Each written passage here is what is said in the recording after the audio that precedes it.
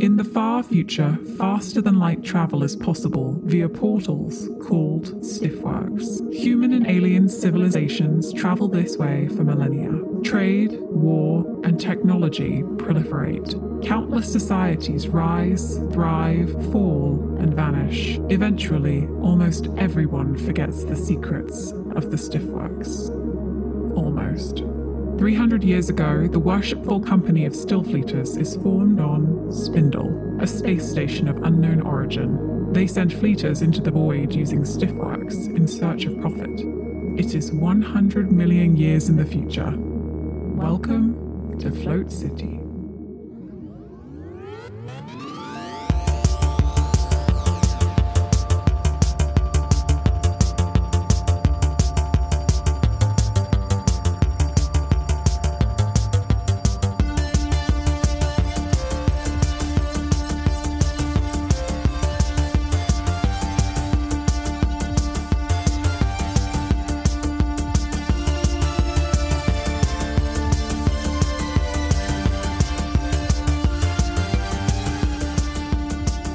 Game begins in an office, in a space station. An office and a space station that look like they've been carved out of a gargantuan hunk of black rock.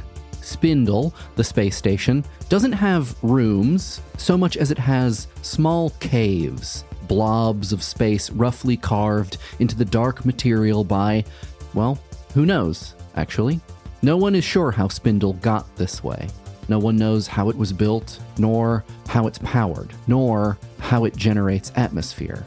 No one even knows really what spin looks like from the outside, though a lot of folks do have their guesses. And for sure, no one knows where Spindle is in space.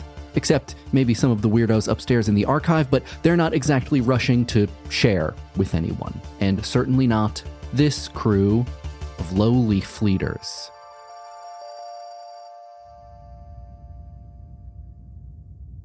Each of you, upon awakening this morning, found a letter shoved under the door to your room blobs, summoning you here, to your refactor Algar's office, before first bell. It's early, or at least it feels like it's early, and the clocks say that it's early. You can't see outside of Spin to judge the position of any nearby sun, and your refactor is late, as always. You've all spent a lot of time waiting in his room blob, staring at his one green mossy wall, his strange angular lead desk piled with books and paperwork, and his collection of mechanical clocks. You'd think, with so many clocks in this room, he would learn how to tell time, but alas, here you are, waiting. 2 friends and 2 strangers. A brand new crew formed from the wreckage of several older crews. Let's start with the strangers. Who are your characters, and what do they look like? Right, that's me and Nick, right? That is you. That is, yeah. I was just checking. By random dice roll, we have determined that there are 2 colleagues and 2 strangers in this newly formed crew.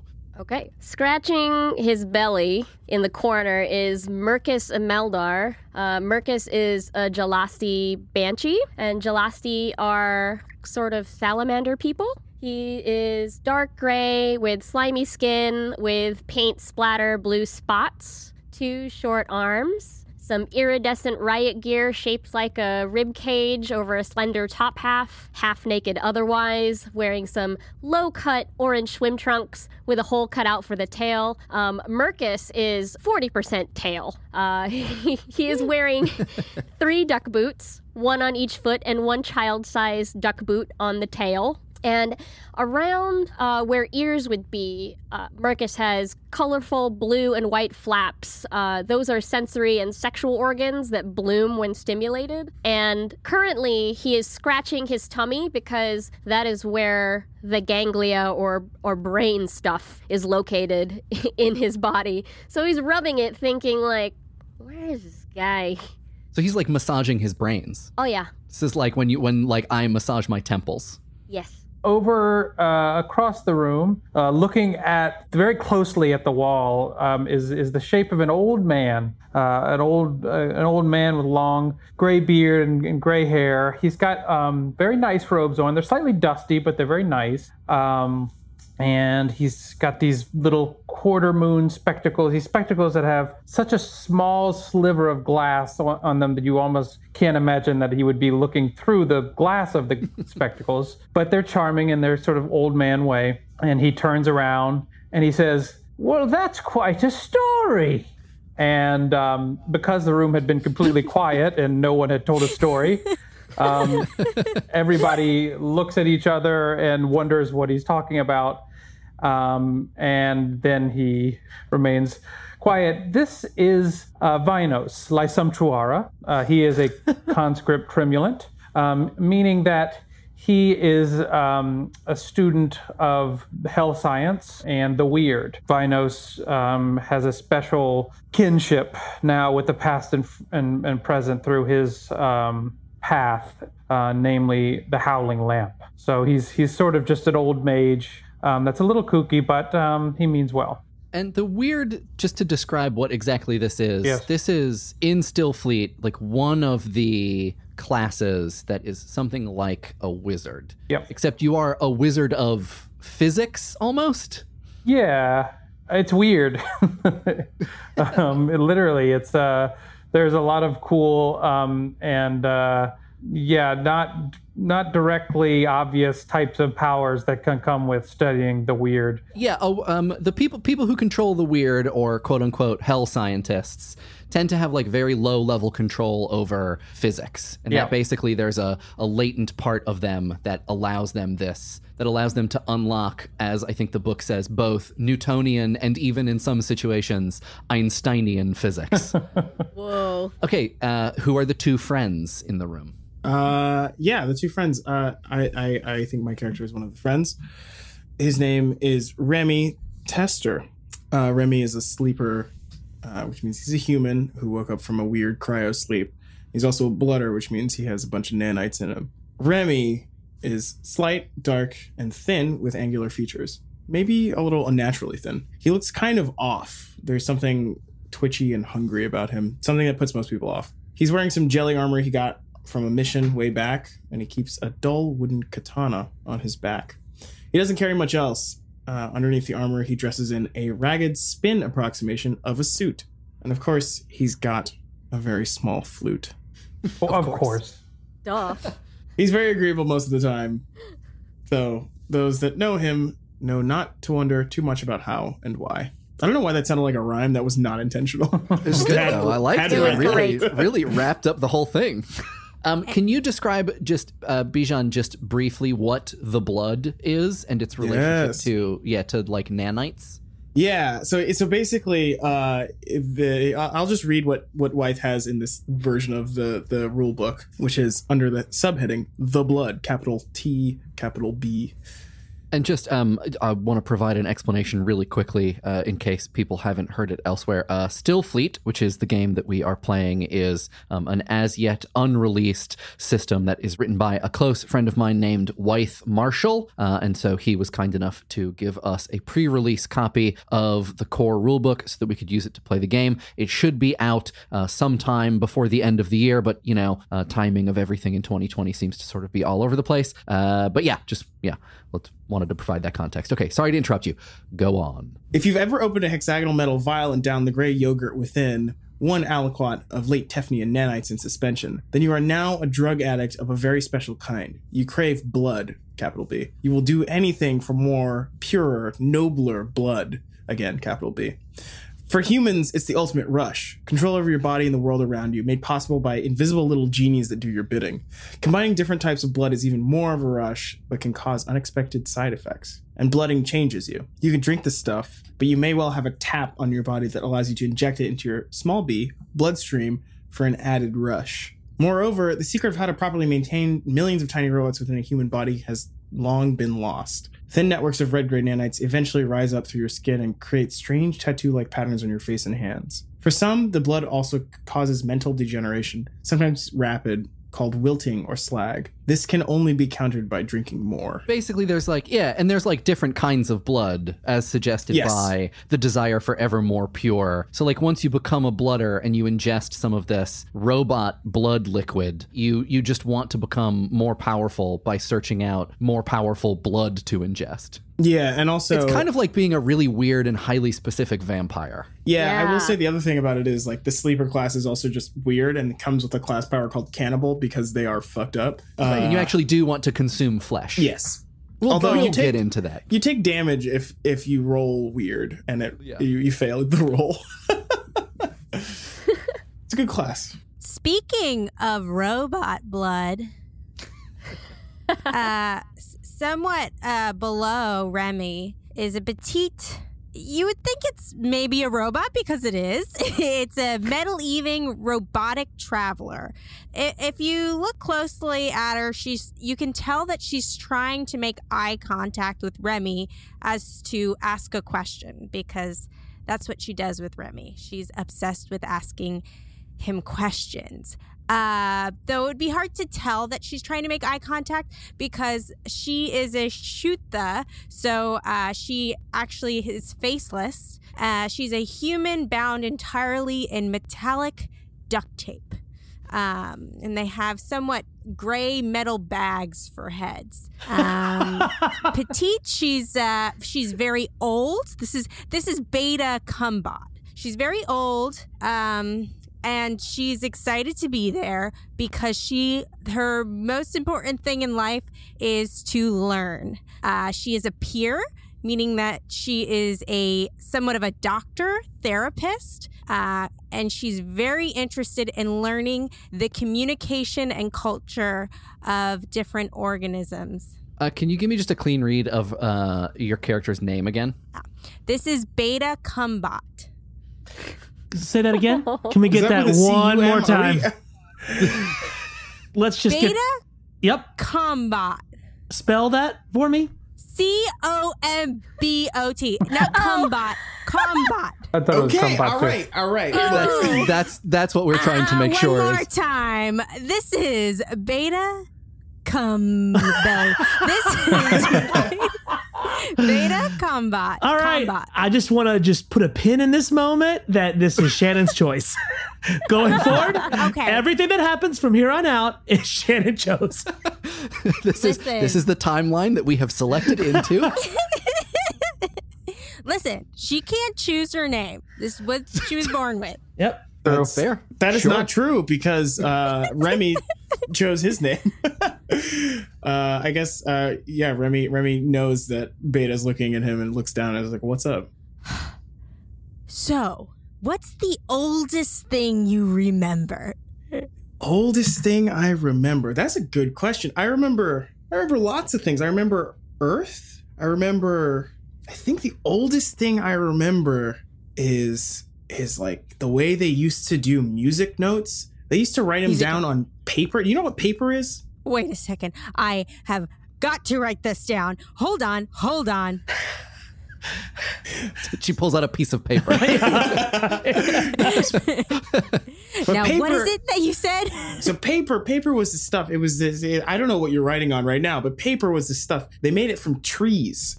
It was like they harvested lots of trees and pounded them very flat and very thin. They used the fibers because trees were a type of biological species. As you're describing this, Algar bursts in through the curtain that separates his office from the hallways of the Basilicon, which is the portion of Spindle that acts as the kind of like administrative hub. It's where all the offices are. And he says, sorry. And he navigates between all of you to sit at his weird metal desk. Algar is a tall and skinny human. He's middle-aged. He's got a swept back, longish salt and pepper hair. He's got a very strong jaw. All of you have worked with him a lot over the last period of time, so you know him well. You know that he was born on Spindle. He wears a gray refactor suit, the left half of which is covered in the same kind of moss as his wall, except when he sits at his desk, it's the half that's opposite the wall. He also wears 4 watches on his right arm, so on the arm that is opposite the wall that is covered in clocks, and he has a dense layer of nearly microscopic beetles that are collected all along his chin, forming a kind of like rugged-looking, like very handsome but always moving stubble. And he says, "Thank you so much for coming on short notice. I hope that you've taken some time here to get acquainted with one another, as the Directorate needs to send you on a last-minute mission of utmost importance. I'm sure you can understand. I'm so glad you saw all the notes that I put under your doors late last night. I've actually just come back from a meeting with the Directorate and some of the members of the Archive, and, well, by chance, the four of you are the only fleeters currently able, because of the unfortunate incidences that befell your previous associated crews." And then he becomes like a little morose and he goes, "Again, the Worshipful Company extends its deepest sympathies to the recent loss of all of your former teammates." And he bows his head a little bit. Anyways, on to business. The Directorate has learned via the Archive of a resident on a nearby planet on Rigamont B, which I'm sure you all know of. It's the smaller of the two Saffron Anaxes worlds. The resident is a boss by the name of Asa Lehrer. Title here it says is Anvader. I believe I'm pronouncing this correctly. Anvader. Is this making sense so far? Not a word, but A keep boss? going. Yes. As you know, the boss, they're the exceptional race, very mysterious, very few of them around, very, very rare. They have a precisely 200,000 day lifespan. And over that span, they seek to perfect one skill. They become galaxy-level talent at the thing that they do, as, boss cuisine amongst the best in the universe, if you, of course, have a similar arrangement of taste buds. Boss art. Not just the best art in existence, but some think the best art even possible. So, as is perhaps suggested by her title, the Anvader Lehrer is a commandant. She's a military captain for hire, and a very, very accomplished one, it says here. And he's rifling through some papers that he had under his arm when he burst through his office. Or I should say she was a very accomplished military captain. What the Archive has learned is that her 200,000th day is approaching.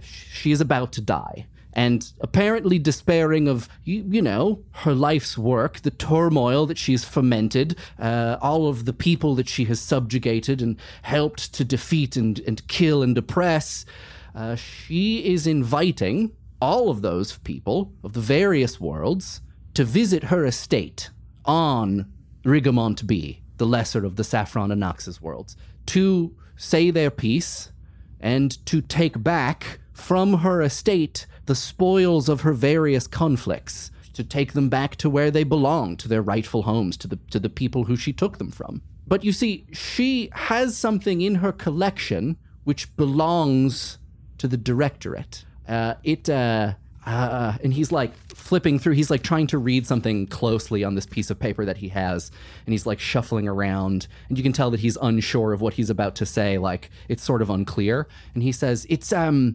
vase or a briefcase or an apple. It might be a clock of some kind. If I'm to understand, it's a difficult to perceive object, and so it should be relatively clear when you find it. They'd like you to go to the estate where it is, and to get it back, and of course, just grab whatever else you can that might happen to be left behind, that hasn't yet been removed from the premises, as you will. So let me get this straight, Doc. Can I call you Doc? I don't know. Have we worked together? I know you're not a doctor. Anyway, it doesn't matter. We've known each other for several years, and I've told you several times that I'm not a doctor, but I'm used to it by now. So, okay, Doc. Yes. So we're gonna go rob an elderly lady who's dying. No, she is not going to stop you. She is inviting everybody to come and remove from her estate the things that are hers through actions of war, in which she now feels as though she no longer has a right to. She got religion and is now atoning. Got it.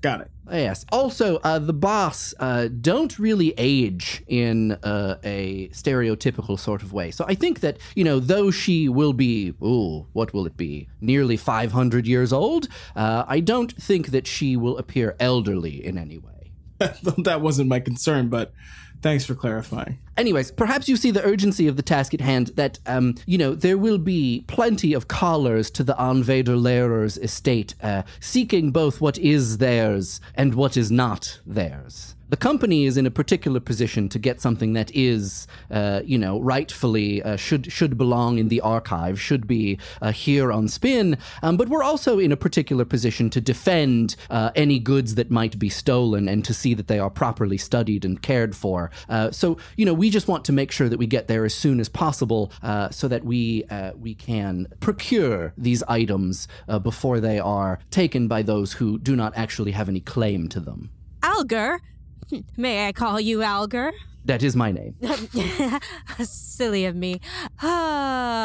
Beta is blushing, doesn't really know how to talk to Alger. If it's not obvious already, she has a huge crush on Alger.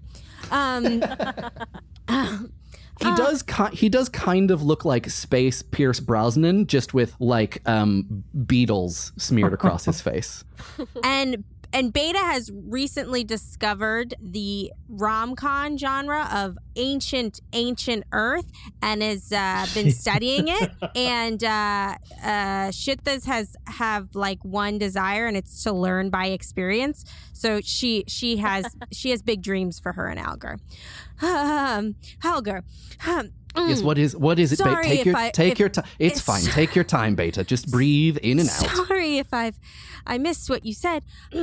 How many more days does she have left? The boss will say that they are towards the end of their life within a span that is quite large. I can't say for sure. She could have anywhere between a day or two or several decades. But it is best to get on with it. Are there many other bosses there? Oh, as far as I know, no. The boss are few and far between, and they tend to travel, as you would say, a lonesome path. I cannot wait to meet her. Alrighty, you can count on good old Mercus to get you all there. He hands Mercus the contract with the company that includes all of the information, since, the Banshee, as the one who does the navigating and will help you travel, is sort of considered the first in command in the absence of a witness or an actual manager. And Algar says, I know it's customary, you'll want to look over the paperwork. If you have any questions, just let me know. What kind of environment is this? Are we going to be able to breathe or move without suits? Yes, the atmosphere on Rigamont B is a Goldilocks world, so you should have no trouble breathing, finding water, finding nutrition. It won't be a problem. Sounds good to me. Does anyone else have any questions? No, let's do it. If you want to roll will on the contract and you pass a will check, then we'll say that you have sort of read through some of the legalese, some of the corporate legalese of the contract that you're going to sign, and we'll have figured out things that Algar potentially has not told you. Okay. Here we will just pause to describe the main mechanic of Stillfleet, which is the check. Basically, in order to succeed at any task of standard difficulty, you have to get a 6 or higher on a dice roll in its relevant attribute. Each character has 5 attributes. They are combat, movement, reason, willpower, and charm, and each of those attributes has a score. Scores are dice types, and with only a few restrictions based on class, players can distribute dice to attributes however they want at character creation. And the dice types they get to distribute are 1d12, 1d10, 1d8, and 2d6s, or you can trade in the 2d6s to get another d8 and a d4. So in this situation, willpower, for instance, represents what in Dungeons & Dragons you might call perception or insight, what in Shadowrun you might call perception or judging intentions. So here the team is going to do the kind of mundanely difficult task of reading a contract, and if they successfully do that by rolling a 6 or higher on willpower, they will find info in the contract that is not explicitly discussed. Mercus sticks out a long lizard-like tongue to lick the T-Rex sort of short-armed finger to rifle through the paper. And, got a 2. A 2. Damn. You do see there is actually something very clear as you're flipping through. You don't need to cut through any of the language in order to understand this. There is a page that just has a big header on it that says loadout, and it says rucksacks ×4 C acquisitions. Looks like we need to pick up some stuff. Yes, that's right. I completely forgot.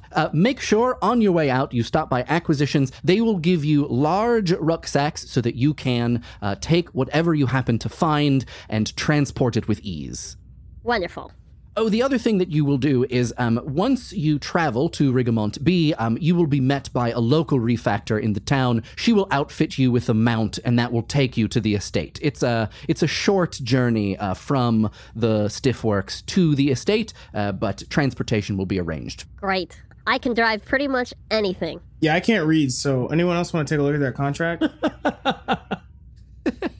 What? What? D4 and Will. Can't read. I think you could probably read. You just get really bored very easily. Simply illiterate. I think you can, come on, you can read, but it's just like me trying to read a book now in 2020. Not gonna happen. Exactly. I have an in-canon explanation, but it doesn't matter. The in-canon explanation was that he's a sleeper, so he was asleep, and the cryosleep destroyed parts of his brain. Oh. Including reading comprehension, which, again, overrated. Remy's very, very of the moment. Anyone else want to give the paperwork a try? Give the paperwork a look, or are you going to Amscray? Alga, I have a question. Yes. A question, Alga. An answer. Yes.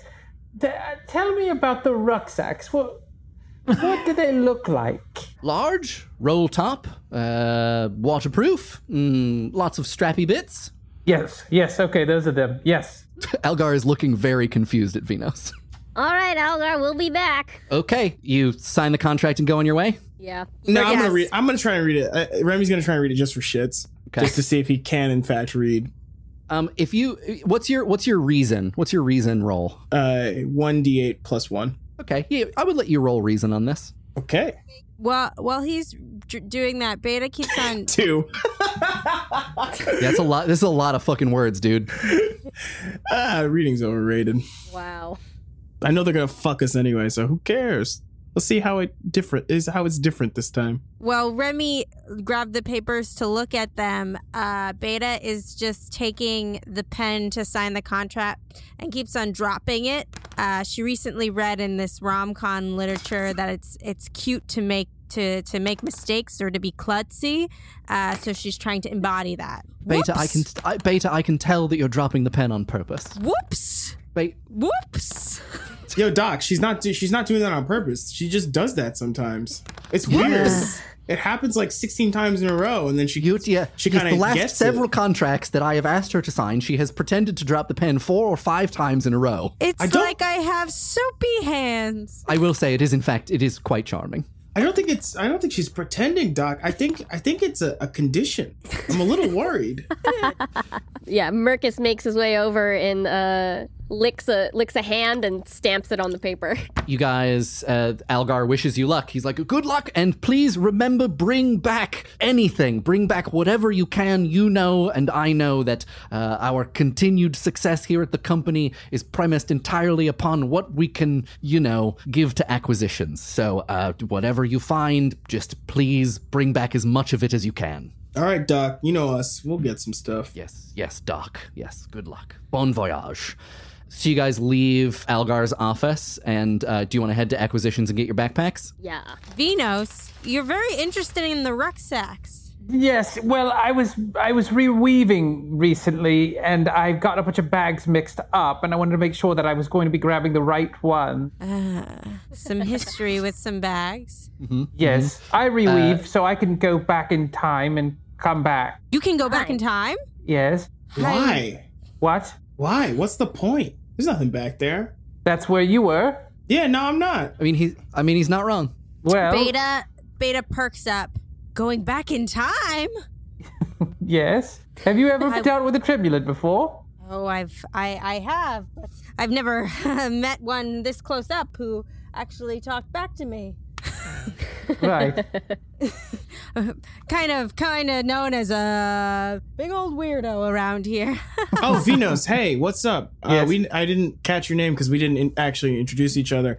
Yeah, it was nice to meet you. Nice to meet you. Yeah, Remy. Mercus, also very nice to meet you. Hello. Beta, I know who you are. Great to meet you all. You're walking your way through all of these winding hallways carved out of this black rock, and you come to Acquisitions, which is sort of at the entrance, you could say, of the Basilicon. The Acquisitions department is the closest thing that there is to a warehouse on Spindle. It's one of the only very large and cavernous room blobs that exist, and unless you've worked in Acquisitions, likely you've only ever seen a very small part of it. And even that only through the open twin doors that's behind its sprawling front desk. And, through those slivers, through those doors as they're open momentarily, you can just see these incredibly high, very densely packed shelves. And it's here that the company accepts all of the things that you must turn in at the end of a mission, where treasure and archaea tech, as it is called, archaic pieces of technology from many of the past and fallen civilizations that you might find while you are venturing about. This is where all of that is turned in, and it is also where you receive items that you have been gifted by the company for use in the execution of your duties, and sometimes as a gift to say thanks. There's always someone new that is sitting at the front of the acquisition desk, and today it is a young Enjan woman. The Enjan are plant people. This young woman, which you can tell sort of from the colorings of her leaves, she looks something like a yucca tree with a flowering cactus, a flowering pink cactus for a head. And her long, pointed green fingers are shuffling through some papers on this massive desk as you approach. And Mercus, do you have the paperwork? Or are you going to be the one to approach? Yeah, I do. So as you walk up, Enjan, famously very quiet, they talk just by sort of vibrating leaves, and so she whispers, "How can I help you?" And Mercus slaps down the paper and says, looks like we need some rucksacks. You got the nice one. And she takes the paper that you slap down on the table and goes through the door on the left, comes out a few seconds later, and she has 4, sort of bunched in her arms. She's hugging them, large roll-top rucksacks that are made of this slick, rubbery material that's always slightly wet to the touch. It's like it's lubricated, and it has a complex arrangement of straps made from a very fibrous kind of weave and all of these plasticky buckles around it, so you could lash all manner of things to the outside of these bags. And she takes the coupon that you had put down. She sort of puts it in a drawer, puts it in a filing cabinet, and hands over these large bags. You each get one real big bag. Thank you, miss. And Mercus puts it on and is so comfortable because he kind of always looks wet on account of a protective secreted mucus that helps him breathe and stay cool. And so it's kind of like rubbing salamander skin on salamander skin. So it's like real nice.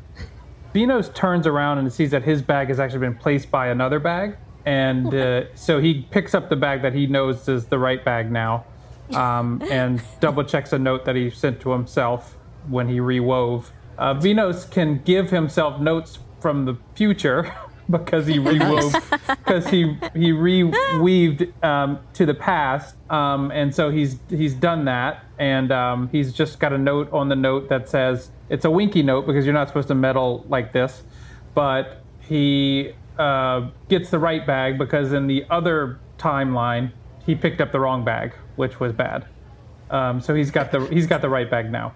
And it was like a butterfly flaps its wings and like a planet is destroyed level bad. Yeah, probably. So is Venus just like uses his power to travel just because he's like an old forgetful man and he's just trying to remember things? I think he only reweaves to give himself a note if it's really important. So I think that's why he made sure he knew what the bags looked like and he got the right one this time. Wait, so what did Did the note say anything, or was the note just an indication that this is the right backpack so something terrible doesn't happen? So the note just says, make sure you get the right bag, which is what cued him to ask the question about what do the bags look like. Is there anything that you guys want to do, either on Spin or in your own quarters, before you head to the bays and head off to Rigamont B?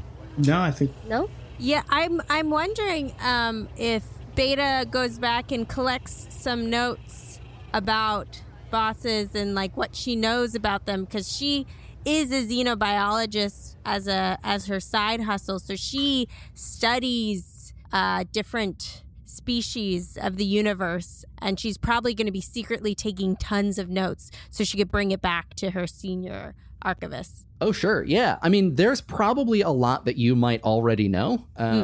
And it's questionable, like, as a crew, you might know some of these things about the boss. You might have sort of learned in your travels what their deal is. But I think you specifically would almost certainly know a fair amount. So the boss, and it's spelled B-A-A-S. The boss, no one knows really where they come from. They ostensibly have a home world or a place of birth. It's very mysterious. No one knows where that is. No one really even knows if they are born or made. It's unclear whether or not they are constructs. The fact that they have a lifespan that is exactly 200,000 days is what leads a lot of people to think that they must be made, perhaps by some other even more powerful race. So like some of the rumors are that the boss are actually something made by extra-dimensional beings in order to help shape the trajectory of history on various planets. It is true that, like, generally they choose over their 200,000 day life to become galactic level masters at one skill. Because there aren't that many of them in general, there aren't that many sort of boss practitioners of things, but the ones that exist are very, very famous. So like Algar said, there's been maybe like one boss chef, and his cuisine was considered to be just the best that you could possibly have. There's been like maybe two boss architects. There's one boss armorer that existed. And the Anvader Lehrer, the woman who you are going to go meet, is amongst the very few boss commandants, like, military people. They are humanoid, so they are like human shaped, and they are very large. They're just quite big. How big? Like giant sized.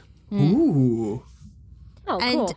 And of course she looks, when she's looking up all this information, she looks at the one column she has for every alien species, which is, do they fall in love? And is there a check mark there? Big old question mark. Oh, she's gonna find out.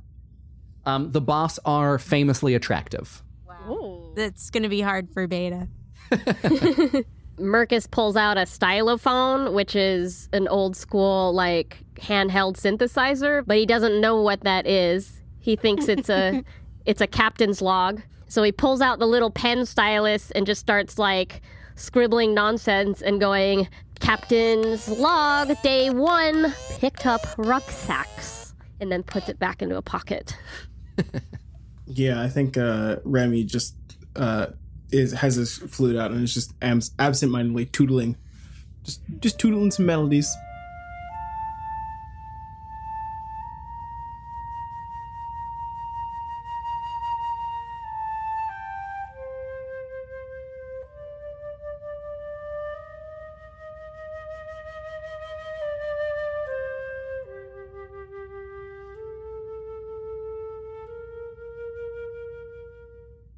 Are we ready? I'm ready to go. The bays is the section of Spindle that you leave from. The bays constitute nearly half of the total area of the space station, and they contain countless numbers of what are called stiffworks.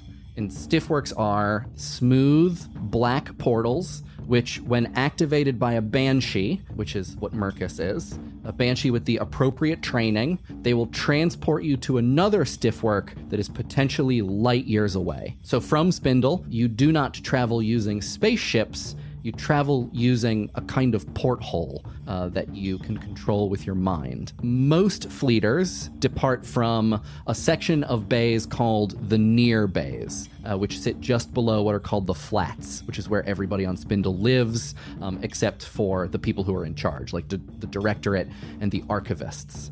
The stiffworks in the near bays lead to major provinces, like locations with a strong human presence or with which the company has a good and ongoing trade relationship. There are also far bays, which lead to more provincial and far-flung locations, and then even further down are the dormant bays. There are lots of dormant bays. These stiffworks lead to unexplored alien worlds, and in some cases, seemingly nowhere at all. As we talked about, as is usually the case in the absence of a company witness, the crew Banshee is considered the first in command and given the paperwork for the job. This paperwork includes what's called a TAC map, which is a chart that shows which stiffworks in the bays will most easily lead to the intended destination, and a 4-dimensional kind of chart, which is like it's like a series of mental calculations that, given their special training, allows a Banshee to mentally activate and open a stiffwork to its intended destination. So Mercus, looking at your paperwork and looking at the TAC map, you can see that it leads you to a stiffwork in the near bays. So you're going to go to a stiffwork that's going to be pretty easy to use. So we find the stiffwork. Great. As you're passing through the flats, you go into the near bays. You enter into a little corner of Little Waitana, which is it's like almost like a neighborhood on Spindle that's home to a lot of the lower income Waitans. And Waitans are a very common race of cricket-like bug people whose social structure is very similar to humans and with whom humanity has gotten along really well for the last few millennia. And I think it's like something like fully a third of the population on Spindle are Waitans, these like person-sized cricket people. So you pass by a number of stalls with a bunch of items like snacks, Waitan snacks. So if any of you wants like a large knots of wood, thick rubbery leaves, or like oat porridge with bits of chitinous shell floating in it, you can buy this from some quote unquote street vendors, some flats vendors. When Remy is walking by and is only looking for anything that says "What are you waiting for?" as like a restaurant name or stall name. Beta is taking a look at the cart itself and seeing if it's made out of metal. The cart that's on? Yeah, like any kind of cart or vendor, like the vendor carts. Yeah, Remy looks at Beta and says, "Yo, you hungry too?" I forgot to eat, Yeah, I you got thinking so about excited. I was going to see Alger and, your stomach just really... Yeah. I get you. I think we should wait. Yeah, you're right. I think we should wait. We should wait. Oh, you love puns. I love that pun specifically. Vinos goes up to a little food cart called Peyton's Waitin' Satan, and gets a wheat-based vegan treat and puts it in his large robe pocket. Yeah, you have it's sort of like a bundle of sticks that someone has chewed on for a while. That sounds good. Yeah. Really good. Unfortunately, none of the carts are made of metal. It's all made of a kind of like almost petrified rock or petrified wood. Yeah, that's what Beta thought would be Look, the case. Beta, baby, come on. We'll find some stuff on with the boss people, right? They're huge. They gotta have big metal and large meat. Yes, you're right. You know what? You are always right, Remy. You know so much, and I can learn so much from you. And I just need to be quiet sometimes. It's okay. You can just. Alger's not here. Just calm down. We're good. You're right. Let's get this. Let's get through this. Let's get this job done. All right, so you make your way to the indicated Stiffworks. There's no one else around. Traffic's pretty light today. This Stiffworks, like all the others, it's just a smooth, matte black circle, barely indistinguishable from the rest of the smooth black that Spindle is made from. Mercus, you can tack whenever you're ready. Mercus is mumbling and looking down at the tack map. And then, without really saying anything to anyone, places a hand so Mercus has 4 fingers, but they're not really fingers. They're like little bulbies, like lizards have bulby, sticky things. And so it makes this like 4 little suction cup sounds as it hits the stiff work and it tacks. As Mercus does this, visually nothing changes, but all of you can feel a difference. Where you're standing, the space that you're in suddenly feels more open, and you all know that this is the feeling. This indicates that the stiffworks that Mercus has just tacked is now open, and you have a wormhole portal onto Rigamont B. Shall we? And We should. And Mercus goes through first. Walking into a stiffworks, which, Mercus, you have done many times before, but we will describe it for the benefit of the audience, is like walking into a completely pitch black room. There's no resistance when you cross the threshold of the stiffworks, but as you walk forward, it feels like the passageway is getting smaller and smaller and smaller until it's pushing on your shoulders. But it's not. You can't really feel any force. It just feels like the space around you is hugging you ever closer. It's kind of like space itself is going, I'm not touching you, I'm not touching you, I'm not touching you. And it collapses and collapses, but it remains somehow this infinite expanse until a familiar, sort of indescribable moment when you know you can feel that you're just somewhere else. The atmosphere is slightly different. The air no longer smells of the algae-scented, odor of spin. The gravity is the same, but it feels natural. Mercus, you have arrived on Rigamont B. Everybody else follows? Yes. Yeah. Yes.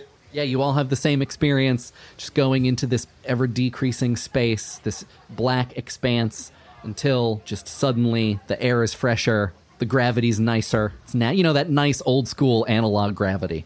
Love it. Beta says to the group, I never really get used to that. And in fact, you do all feel, as is often the case, slightly nauseated. Mercus whips out the stylophone again and goes, Captain's log, successful tack from Spindle to Rigamont B, and looks at the stiff work that they just came out of. What kind is it? It is provincial. Provincial. Great. So different kinds of stiff works cost different amounts of what is called grit to operate. And it looks like a provincial gate. We'll have no problem getting back. So just to describe, grit is basically a spendable attribute that it represents you doing stressful tasks.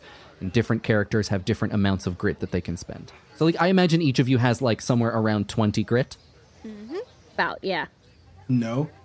What do you have, 40? 14, but Okay, yeah. Whoa. I would say that's around 10, not around 20, personally. I have 23.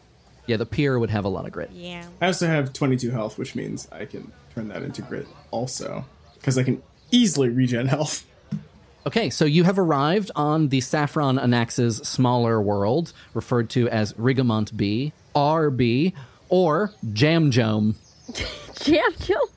Jamjome. Jamjome. Oh my gosh. This is straight from the core rulebook, baby. Jamjome. It's a bright spring day. You guys would know these worlds. You would know the Saffron Anax's worlds. They're pretty famously ruled by a kind of tyrannical trade lord called the Saffron Anax.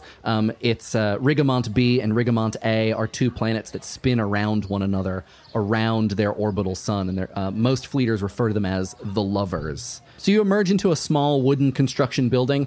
You can see that there's a bright sun shining through a number of small holes in this open thatched roof, but it's cool, it's nice and comfortable, it's not too hot. And around you there's actually a number of human merchants. There are some Waitons, and their tables are covered in mostly handmade trinkets, little wood-carved toys, things like yo-yos, or that ball in a cup on a string kind of thing, little statuettes, and various other knickknacks.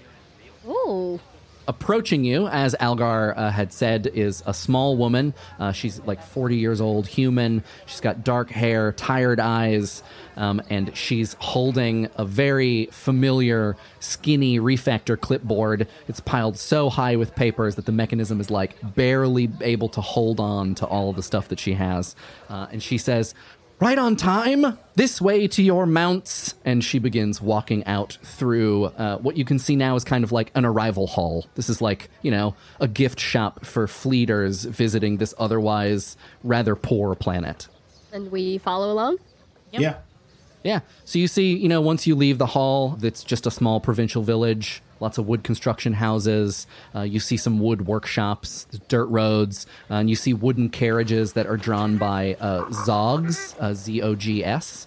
A zog is a kind of like pale, featherless dinosaur. It's like a cross between a velociraptor and a giant plucked chicken. And this is the sort of like the beast of burden that exists on a lot of the provincial planets. So you're taken to a small stable on the edge of town, and this woman gestures at 4 zogs, and they're outfitted with saddles and straps for your bags. And then she points off into the distance, and she says, "The Onvader's estate is several hours in that direction. Just head due north. The terrain is mostly flat, and as you know, the Saffron Anax rules without mercy, so you shouldn't encounter any aggressors along the way. You should, however, just be aware, if Algar didn't inform you, the Onvader has an understanding with the Saffron Anax. Her estate is sovereign land. It is likely safe, but you should know that many people have arrived at her estate over the last several days to make claim to various objects, and some violence has ensued. Good luck. We'll be awaiting your return." And she walks away. Mercus is so hella uncomfortable on this Zog because it is also a lizard-type being, and it's like telling a cousin, like... I'm very, very sorry, miss. I'm very, very, very sorry, miss. But, oh, God. Beta's quietly thinking to herself, while she doesn't want there to be any conflict, she hopes there are more people there just for another chance to meet someone new or meet other people. That's she's nervous. She's going to have to make a first impression, of course, but she's kind of quietly excited at the idea that there may be more people there.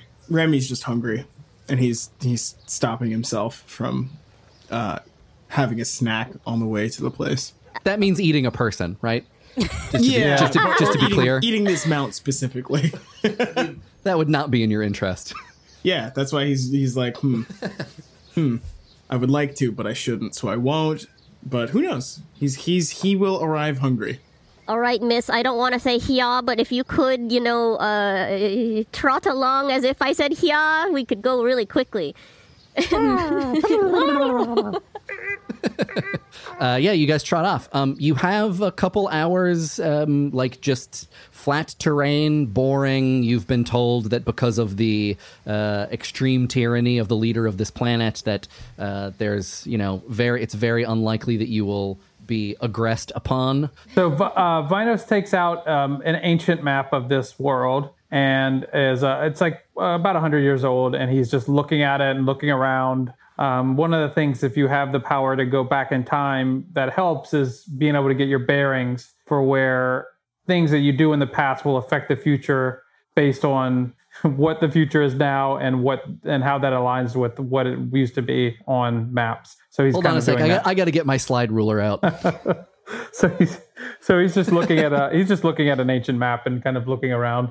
And you would be able to see if this map is 100 years old, the Onvader's estate would be on it. Yep. And you can see, if you head straight for about an hour and a half, you're gonna bump right into it. Well, first of all, and Mercus leans over and says, "Hey there, Beta and Remy, how do y'all know each other?"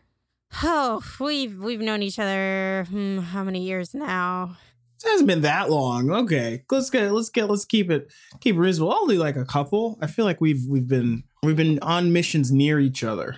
I'm surprised I haven't met either of you because I try to meet everyone on Spin. Remy here is, a great friend, but also full of information, which is great for a friend to be. Yeah, she likes that I like my whole thing was I was last century on Earth. Whenever that happened, I got some blood. It was tasty. I ate some dudes, and then I went to cryosleep because I got too hungry, and I was like, well, I can only eat these government dudes so long before they figure it out. So did the cryosleep thing. I don't know what happened. That was it. My brain, they tell me, is a little fried. I think that was the word they used. This explains a lot. So I just woke up on spin, and I was like, I don't know how I got here, but seems tight, better than it was. I still have my stuff. Got new stuff. I have a room. That's nice. So yeah, things are good. I met Beta after one of those missions in the big I call it a cafeteria. That's what they used to call it when I was around. The canteen. You're right. When I was alive the first time, they called it a cafeteria. But I've started to think of this as like a second chance, and I'm very excited to have a second chance at having a lease on life. It's another thing they used to say. But yeah, we know each other because of that. I saw her and I was like, well, this person's made out of metal, and also I don't know anyone else here, and I don't know. It seemed like the metal was friendly. I think you're friendly too. How long has Remy been awake? Just out of curiosity. I think only a couple of years. Okay. Just like not he has no idea, but I think a couple of years. When sleepers sleep, where do they go to sleep? You mean where had they slept? Yeah. Where are their physical bodies? Well, so I think Remy was in a cryo sleep chamber that somehow got ported to spin. I see. But he'd been in there for millennia. Like this was a person who's been frozen for a very long time. Like Remy was probably sold as a like an item for 1,000 or more years and just changed hands over and over and over again, and then eventually came to just be basically owned by the company. Is that? Yeah, something like that. Yeah. Whoa. Yeah, he's fine with it because he was not having the greatest of times back on Earth. You guys are slowly crossing this flat, dry landscape. You probably have about another maybe 45 minutes remaining. What's up with you guys? Vinos, how did you learn how to time travel? What was that about, bro? Well, that's just the path that I chose. I always had a connection to time since I was a little boy. Other kids would wish for little trinkets or baubles, and I would always wish for another minute. And so I learned the ways, and I still continue to learn the ways of the weird at the Howling Lamp. It has done me and served me well. What did you want another minute for? What would you do with those extra minutes if you had them as a child? Well, it's a good question. I never had an answer. I just wanted another minute. That's fucked, bro. Yeah. I like it, though. Thank you. I like you. You're good. Thank you. I appreciate it. Marcus, what's your deal? What's with the thing? It looks like the thing that you're riding on. What's the deal with that? This Zog creature, I feel like it's related to me, but she doesn't speak, so I guess she's not really Jalasti or anything like that. To be clear, also, you are all riding on Zogs. You are each on a giant plucked chicken dinosaur. Yes. I feel some connection to it, but she cannot speak back. Alas. I can't wait to tell my brother Marcos about all this. And he goes on a big yarn about the day of our finding. Mercus and Marcos and all of their agglomeration of brothers were technically kidnapped by the Archive.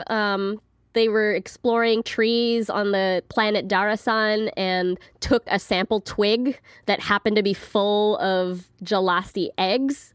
And Mercus, I remember my mother weeping tears of joy as our twig was ripped from the tree. And he's just speaking as if it's a very wonderful moment, and he's very grateful for it, but does not realize that him and his 26 brothers were kidnapped and all trained to be banshees for Spin. Oh, so they're all banshees. Yeah. So I share a room blob with my brother Marcos, and we have a really big shoe collection. We love shoes. I can tell you love shoes. You're wearing 3 of them. Oh, yes. I love these duck boots. They're so great for all-terrain weather. But sometimes I like wearing my Charles Taylors, my Germanian Sport Cats, and my Sport Victories. Can I ask a question that you might not have an answer to, which is, how old is Mercus? Oh, Mercus is... Is Mercus like a 9-year-old boy? Kind of, like maybe 12-ish, but that's pretty old for a Jalasti. Okay. He's definitely younger than Marcos. I'm definitely picturing him like organizing his baseball cards. Yeah, in, rows of 3. Remy says, Beta, hang in there. We'll get there soon. I hope the Voss likes me. I hope they have something to eat. You know what, Remy? I think you're going to be all right. Oh.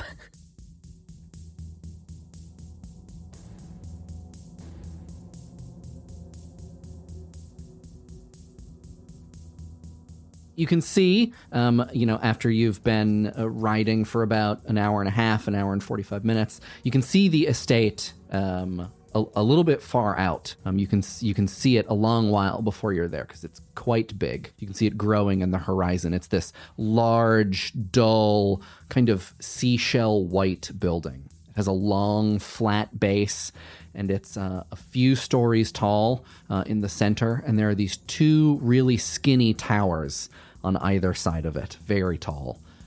It's all very angular, and it's all very geometric. It's all very straight and narrow, except for the tower on the left. From a distance, you can see that it looks kind of bulbous. You can see that there are like some darker dull spots in this even white color. And as you get closer and closer and closer, it starts to look like the estate is actually vibrating a little bit or shimmering. And you can actually hear it before you can figure out what it is. There's this dull kind of clacking sound. It's like the sound of material sliding back and forth and all of these distant mechanisms. And you can see that the estate is actually moving. It's made up, it looks like, of thousands, if not millions, of tiny little panels, all poked through with uneven holes like Swiss cheese. And they're constantly in motion. You get closer and closer and closer, and you can see that they're constantly reconfiguring the layout of the building.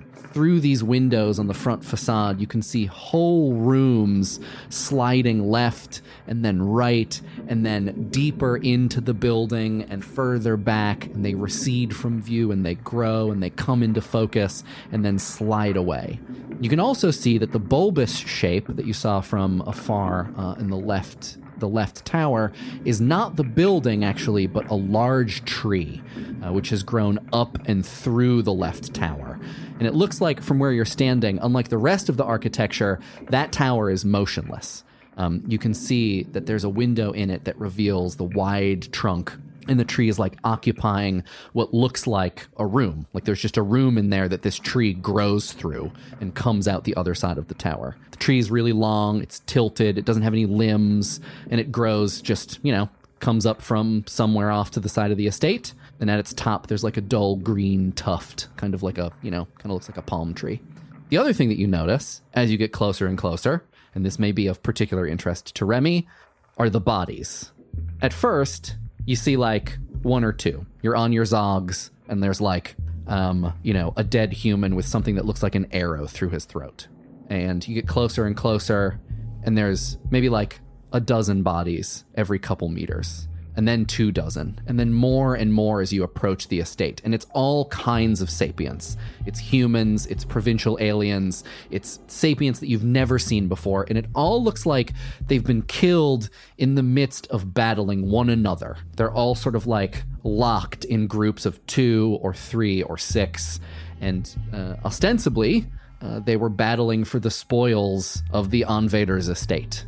You can see some of them have like little bits of art or books or like a ring here and there. You can see once you start looking at all of the bodies that some of them are bandits, like ready to fight in full-on battle dress and armor with weapons, and some of them are diplomats and envoys, people in like smart, respectful garb, no weapons, with paperwork under their arms or sprawled, thrown about on the ground. So it's like people coming to take what they could, running up against people who came to take what was rightfully theirs. As you approach, you don't sense any movement. Giving everybody a look, you can see that these people have been here for a day or two at least, and it seems like a lot of the action has passed. You get closer. Now you're right up in front of the estate. It's huge, it's white, it's clacking, it's shifting this way and that. But you can also see that the entry gate, which is in front of you about a few dozen meters, it's open and it's set inside a tall white stone perimeter. There's a large stairway that leads up to the main entryway, just this big arched open doorway. There's no door. It's totally open, and you can see a stationary den on the other side. It's not moving around. There's a pretty obvious place for you to hitch up your zogs right next to the door. Remy flies down and is like, now this is my kind of place. Beta and goes, Beta then follows that with, this is not my kind of place. Nor mine. There's so much hurt here. No, it's good. This is great. Look, this is a person who knows what they want. They want a lot of dead people out in their yard. I like that. Mercus is covering his wide-set eyes. I don't think it's decoration. I think these bodies are really very recent. Oh. You want to travel back in time and see what happened, Doc? No. It's quite dangerous, actually. There's a chance when I travel back, I don't make it back forward. I miss my chance. And so I don't do it unless I have to. And it's like missing a train, yes, except much, much worse. A lot worse. And so he, Venus also hitches up his Zog. Do you guys want to head inside? Yes.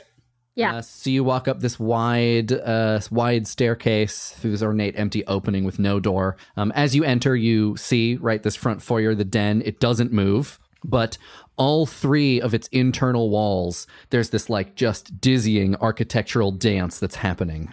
There's just, the walls are constantly in motion. It's like, I don't know what they're called, but you know those toy puzzles that are like the tiles in the frame that you move around in order to make a picture? Yes. Oh, yeah. And there's one tile that's missing that gives you the spot to slide them all around. Yeah. Slider puzzle. Slider puzzle? Yeah, I think there's a name for it. But either way, it's kind of like that. It's like every square inch of every wall has a panel on it, and the panels are a little bit smaller than a foot square, and they're just sliding around, and they're clacking and whirring. You can hear it. It's not too loud, but it definitely makes a sound. And you can see rooms on the other side of these walls come into view for a moment and then disappear. Panels open to make a doorway, and then it gets larger into a big doorway, and then even larger into a massive doorway, and then they just shrink and close, and you can see that room just disappear somewhere into the building. Aside from the consistent clutter of bodies that are just everywhere, there's now, you're in this den, you're in the foyer, there's dead people everywhere. Otherwise, it's kind of empty, except for one very large banquet table that is completely undecorated, made of unstained rough wood. It actually looks a lot like some of the wood construction that you saw at the nearby town. And sitting at that table is the Anvader, Asa Torvald Lehrer. She is leaned over. She has her elbows on her knees. She's staring at the ground, and she's holding a large mug of some liquid.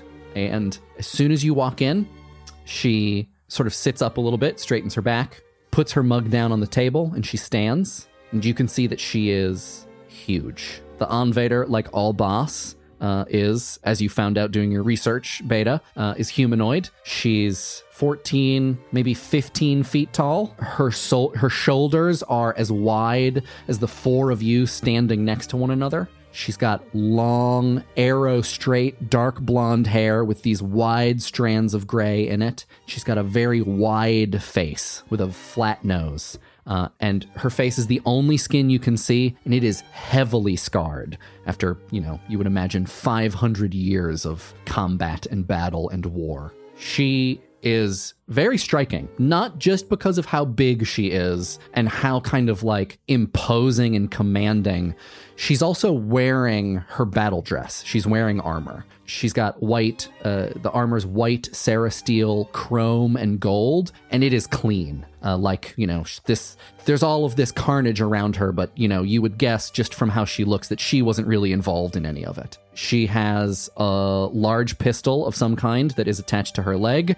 She's got a sword in an ornate scabbard that is leaned up against the table that she's just stood up from. And she's also got a large, bright green jewel in the center of her armor's chest cavity. And it's ringed with what looks like a complex combination of electronics and clockwork. And as she stands, she slowly walks towards you. She raises one arm, sort of like gestures to her estate, and she welcomes you. Hail and welcome. I know thee. I hoped beyond hope. The great beggar's boat still spun in the black, and now I have found thee. You're late, or perhaps you intended to be inevitable. Oh, Madame Lair, and Mercus bows, tail with the boot in the air. We come from the worshipful company. Oh, I know very well. But you're late. Love what you've done with the place. This is great. I love it.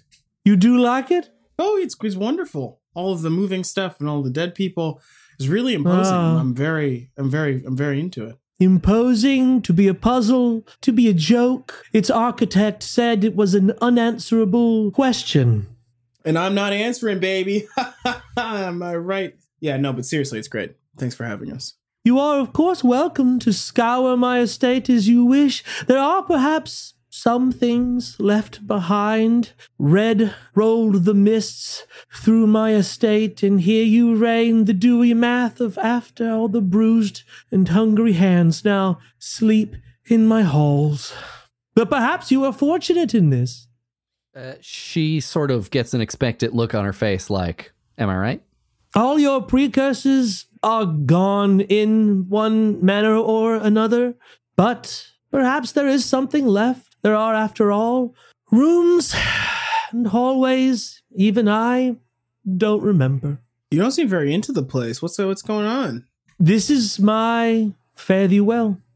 And I think you would know, Algar would have explained, right? One of the things that Algar said was that, she's, after 500 years of basically being like a warlord, she's like, you know what? Actually, maybe that was not the right thing to do. So she's, as she's saying this stuff, she's sort of looking out at the estate. And, you can see that, in fact, there's not a lot around. There's, the shelves are empty. There's no stuff in this room other than her, an old table, her mug, her weapons, and some dead people. And, it's hard to sort of get a sense because they flash by so quickly. But a lot of the rooms that open and close in the clicking and clacking of the estate, you can see some things here and there, but you can also see a lot of bodies. And Mercus puts up a finger and says, "Ma'am, is there a logic to these rooms?" Ah, you are the navigator. Correct. She raises up her giant hand, and almost as if the object that she grasps was already in the air, she just sort of reaches out and turns empty space, and as she turns it, you see it is an object, almost like its back being revealed to you out of nowhere. Something like you'd expect from a magician's trick, but you almost can feel something in your stomach sort of twist when she does it. And she pulls out of the air, it seems, a small sort of glowing pendant on a sparkling sort of pale silver chain. And she hands it to you, Mercus. And she says, "This is a map, or as close as there can be a map of the unanswerable question. The walls that heave, the ground that counts until it moves. My island, my tears, all in there." Thank you, ma'am. And looking at it, you can see that, like, you know, when you grab it, there's a dull kind of projection that comes out of it. And it actually looks remarkably like some of the diagrams that you've seen on TAC maps. And in a way, it's very similar. This is a 4-dimensional map.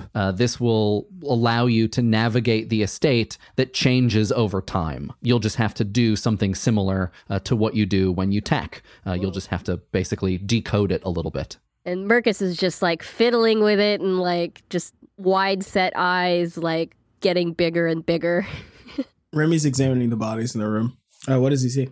It's the same as when you were coming in. It's is there anything useful on the bodies? Or I guess he's sort of trying to figure out like whether the stuff is edible, but also like whether like what these people died fighting for. Yeah, it's edible. I mean, it's biological. Sure. It's biological material. Most of these people, it's very clear that they killed one another, and that anybody who might have been victorious has since fled.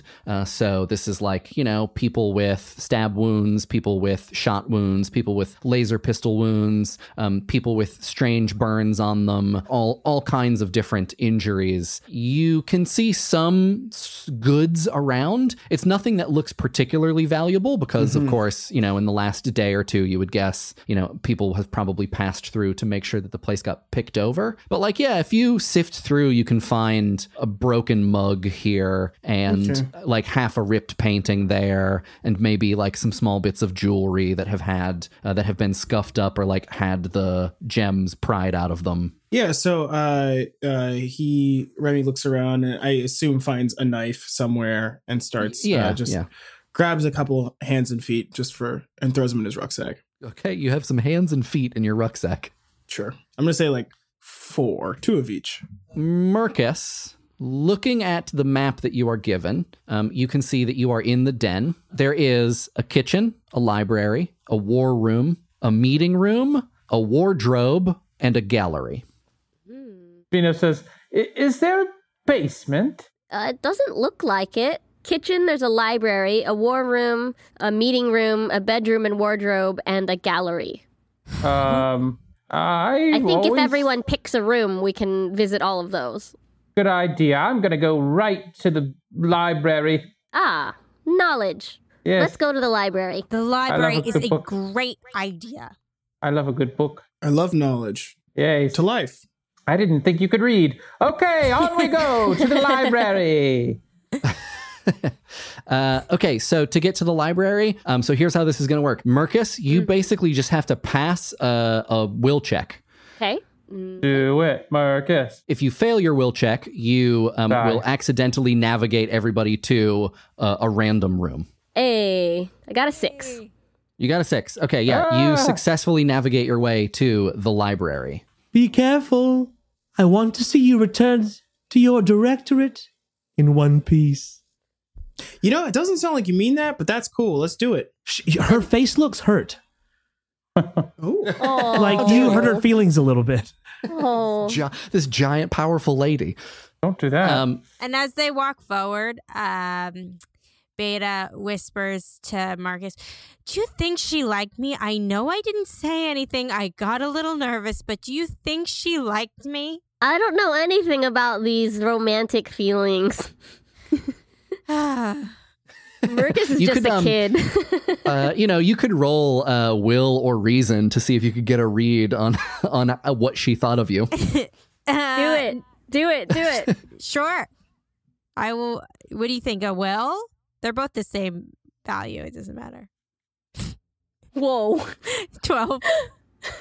Taylor, what did the Invader think about Beta combat upon first encounter? Yeah, so you could tell when you first met her that she was telling the truth. She was really hoping that somebody from the Co would show up. And the last people to show up, it turns out, were from the company. She was genuinely happy to see you and is a little surprised at everyone's attitude, but seemed genuine. And that makes Beta's heart flutter a little bit. So you successfully navigate your way through the shifting doorways and hallways of the estate, and you're sort of like ducking in and out of these opening and closing doors and walking down these hallways as they're reconfiguring themselves and shifting diagonally and up and down until finally Mercus successfully takes you through this set of like last minute lefts and rights and ducking in and around all of these things, and you get to the library. There are a lot of bodies in the library, including a bunch on a big, long, sturdy, finished wood table. It's like a slightly nicer version of what you saw in the den. There are all kinds of shelves on the left and right side of this long, tall, rectangular building. There are countless books. A bunch of them remain on the shelves, but many have been toppled onto the ground, opened, ripped apart as though they might like hide some secret. On the far end of the room, you can see a ransacked writing desk. Could you please roll a d6? This will determine whether or not there are any aggressors left over in this room. Here we go. And it's just to be clear, I want to let you know what your options are, or what the results are going to be. The higher up you go, the less likely it will be that you encounter people, because it's just harder to get higher up. And the library is a relatively low room. So if you roll high, there's going to be someone in here. If you roll low, there's no one here. We got a 4. Okay, so you rolled high. 4, 5, 6. Yeah. Okay. And so as you are taking in the vista of the library and looking at just the wreckage and all of these bodies, from the other side of the writing desk emerges suddenly this like tall, sort of gangly humanoid looking figure, covered in a kind of leather armor, and it's holding a large machete in one hand, and it starts running towards you, and it's like, it's hard to tell. It's got like a thick sort of like strange accent, but it sounds like it's shouting about treasure and spoils, and doesn't seem happy that you are here trying to get things from the Invader's estate. Everybody roll initiative real quick. Just roll your movement dice and tell me what the result is. Looks like Mercus got 5. Okay. Mercus got 9. Mercus got a 5. Beta got a 5. Mercus got a 5. Remy got a 9. Oh no, Venus got a 1. Oh no. Oh. Rip Venus. Venus is looking at the book. He's probably not even aware that this person's running at them. Yeah. Probably the most powerful of us all. He's reading another note that just like popped into his hand. That's like, don't look at this note. Yeah, I definitely believe that Venus is unstuck in time. This is my headcanon. Venus is just like existing in multiple different times simultaneously. A gentleman doesn't tell. Whether or not they're stuck in time. Remy, you act first. Cool. There's a like tall, gangly humanoid figure in leather armor that is just advancing on the party and shouting about treasure and goods and saying basically like, you know, you look like company stooges. Get ready to get fucked. And they're holding a machete? Holding a machete, yeah. In which hand? In their right hand. Great. So I think the first thing Remy does is take a free action to say, "Hey, friend, how's it going? Do you really want to advance on us? It's like, what? It's 4 versus 1 if you want to fight." I took out 6 Void Miners 2 hours ago. I can take on you. Remy looks at this guy after asking him like, "What's going on?" He's still advancing, so I guess Remy picks up some like debris on the ground. I don't know. Is there like a rock? Yeah, there's a candle holder with like a sort of crushed candle right by your foot. All right. Yeah, so Remy picks up the candle and says, "Suit yourself." And I will burn... I'll burn, what, like 4... I'll burn 3 grit and use charge, which is... It's not a spell, not really, because it has to do with nanites, but you burn a certain number of grit, minimum 1. Your nanites transfer a rush of bioelectric energy into any object and launch it from your hands. Roll to attack using D-Combat plus the number of grit you burned. If you hit, the object explodes and deals damage equal to D6 plus the grit plus your level. You must have a thing in hand that is at least pebble size, card size, each time you use charge. And they dodge normally just with a move check? Yeah, I think so. I mean, I think it's just... Sure. Yeah, roll it up. Okay. Oh, no. Okay, yeah, he can't win. You rolled a 13. He rolled a 1. Oh, snap. Hey. So it doesn't do that much damage. It does. Oh no, you kill him. You whatever. Like this is bad for him. Okay. You tell me what happens. Yeah. So Remy is just sort of shrugs, picks up this candle. He's not even throwing it really. He sort of like sticks out his hand, like if anyone's familiar with Dragon Ball Z, just like shooting an energy, just like sticking out his hand. And this thing this like half candle just flies out of it, I guess directly at this person's heart, and then like goes into the flesh and then explodes like a bullet. Yeah, and there's just a rain of gross, just like flesh and leather armor, and this person falls to the ground. And the library is now calm again. There's no more extremely tall, lanky, shouting man. Oh, my first job with you guys is already pretty thrilling. Captain's log. Somebody died already. That wasn't us. Make sure that you write that part down. That guy exploded himself. No, I exploded him. That was me. I want credit for that one. Mike, what'd you say his name was? Cairn? Heyo. Beta, quickly moving on from seeing Remy explode a guy, rushes over to the books to see if she sees anything interesting. Yeah, I mean, there's all kinds. Like, you want to pick one up? Yeah, I want to pick one up. Yeah, it's like the life and times of Professor Zizzlebith Nibblebot. That's a good one. And it's got like what edition is it? What edition? It's the fifth. So it's hard. It's the third volume, but it's the sixth reprinting. Okay. In the third and the fifth reprintings, they added some new front matter. Wow, and that was a small print, so this is pretty rare. Yeah, this is pretty rare book, and Beta does know that. Maybe Acquisitions would be interested in this edition. Otherwise, yeah, maybe this belongs in your personal collection. Yeah, Beta adds it to her bag. Yeah, there are a bunch of other books around. They're all kind of a similar thing. It's like autobiographies and memoirs of accomplished people. There are some books about military strategy. There are some books about meeting people and about architecture and like all kinds of stuff. Some books of poetry. Binos begins pulling all the books like they are little triggers to trapdoors to see if that happens. So he pulls all of the books out from all the library. The shelves are now, after about 10 minutes, the shelves are bare. Mercus walks over to the writing desk. And there's just a bunch of papers. There's a quite a large pen that is sort of like shoved into the desk, like someone stabbed it into the desk. Oh. And Mercus tries to pull it out from the desk. Yeah, after a couple seconds, you get it. It's a real big pen. Is it like as big as his head? Probably. Yeah, it's like arm sized. Do you think Algar would like this?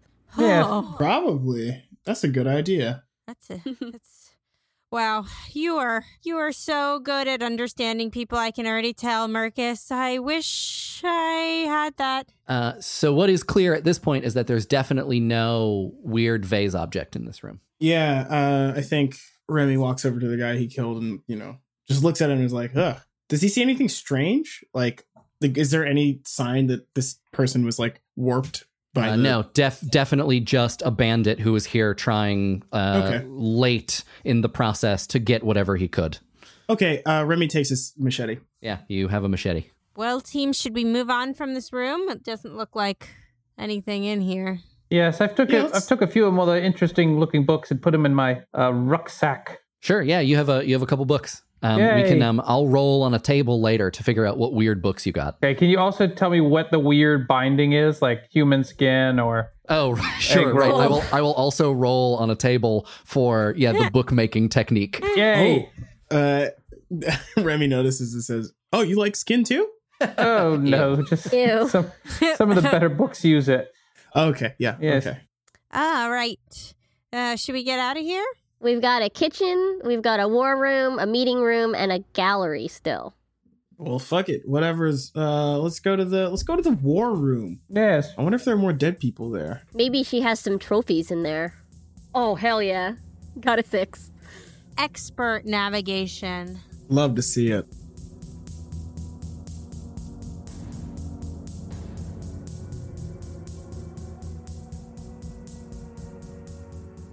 Mercus, you successfully navigate everyone using the pendant projection map of the estate to the war room. The war room is smaller than the previous rooms that you've been in. It's kind of like a study almost. It's darker than the other rooms that you've seen. The interior of it is like a dark kind of blue, and there's a large tilted, almost like draftsman table at the far end. There is a number of ripped maps that are on some of the walls, and you can see that there are a number of flat file drawers. The thicket of bodies in here is, or the density of bodies in here is pretty high, and as you walk in, you can actually hear one of them gasp for breath, and they like raise a hand up into the air, you know, as if sort of like asking for help. And when you look down, you can see that this is Mercus, a fellow Gelasti. This is a lizard person who is dressed in like bandit gear. Can I ask, Mike, bandit gear? Are we thinking like Mad Max Fury Road bandit gear? Absolutely, 1000%. Okay. Yeah, nailed it. Yeah. I just want to make sure. Even though it's 100 million years in the future, you know, like technology has mostly kind of disappeared or just become very strange. And so most inhabitants of the galaxy that you come across live a kind of provincial existence. And so to them, armor is essentially tannery. You know, they have, it's like leather and whatever like metal stuff they sort of salvaged from that giant crashed spaceship they found that one time. Mercus sees this fellow Gelasti reaching out to him, and he unfurls a left ear flap and reaches a hand out and just says, cousin? And the Gelasti looks at you, Mercus, and says, "What are you here to do? Liberate, cousin? We're looking for something. We don't know what. Is there anything interesting in this room?" The Gelasti sort of like coughs a little bit and like spits up some blood, tilts their head up and looks around and says, I came and fought through so much for nothing. And like maybe like loses consciousness for a second and says, I tried to get to the gallery. I couldn't make it. Again, like coughs and sort of like spasms a little bit, coughs up a little bit of blood. The gallery? This Gelasti looks real pale. They're not going to make it much longer. And Mercus like puts a hand on their chest and says, I wish you peace, cousin. What do they say in The Last of Us 2? May your survival be long. Remy cheers with the foot and says, cheers, brother. Remy's now Hulk Hogan. Do you still want to look around in this room, everybody? No, I'm good. The Gelasti kind of expires. Like the Gelasti died for us to know that we have to go to the gallery. Captain Slog, I saw his cousin die. Yeah, I'm sorry, Mercus, I didn't help you out there, but I don't know what we're gonna get into, and I swore to protect my co-fleeters. I can't heal anyone, really. And she trails off and is like, let's head to the gallery. And Mercus is just more mucusy than usual. Just all over his body.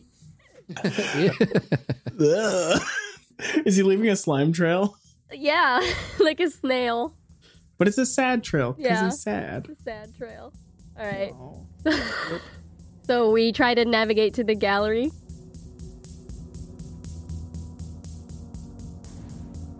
Yeah, you navigate from the war room to the gallery. There's less sort of like up and down in this one. It's like there's a lot of side to side and just like waiting for rooms to pass and like watching these portals open. And, it's the kitchen, watching these portals open, and it's the meeting room. And then finally, like the right hallway comes, you walk down the hallway, and at the end of it, you run into the gallery. The first thing that you notice upon arrival at the gallery is that you are deposited into this like small hallway that's very thick with bodies. There are so many like dead bandits and emissaries here that it's hard to see the floor. In a few spots, they're like piled on top of one another. So this was a very popular destination.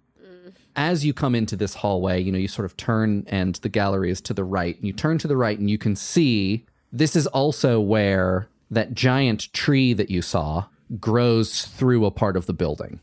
So you know now that you're in sort of the middle top part of the large spire on the left-hand side of the estate. And you can see that there's a tree growing sort of through a permanently opened gap in the otherwise always moving building. The tree comes diagonally into the hallway, like through an opening in the building, and then goes out through the ceiling. And you can see that like the panels of the estate are clacking and shuddering against it as they're like trying to move and trying to reconfigure, but they can't because the tree is stopping things from repositioning. And it has these deep marks in it from decades, if not a century, like who knows, of growing up and through and against the mechanism of this house. If you get closer and you like walk towards where the tree is and where the gallery would be, you can actually see like through the small slits in the panels and like as they move back and forth trying to rearrange themselves,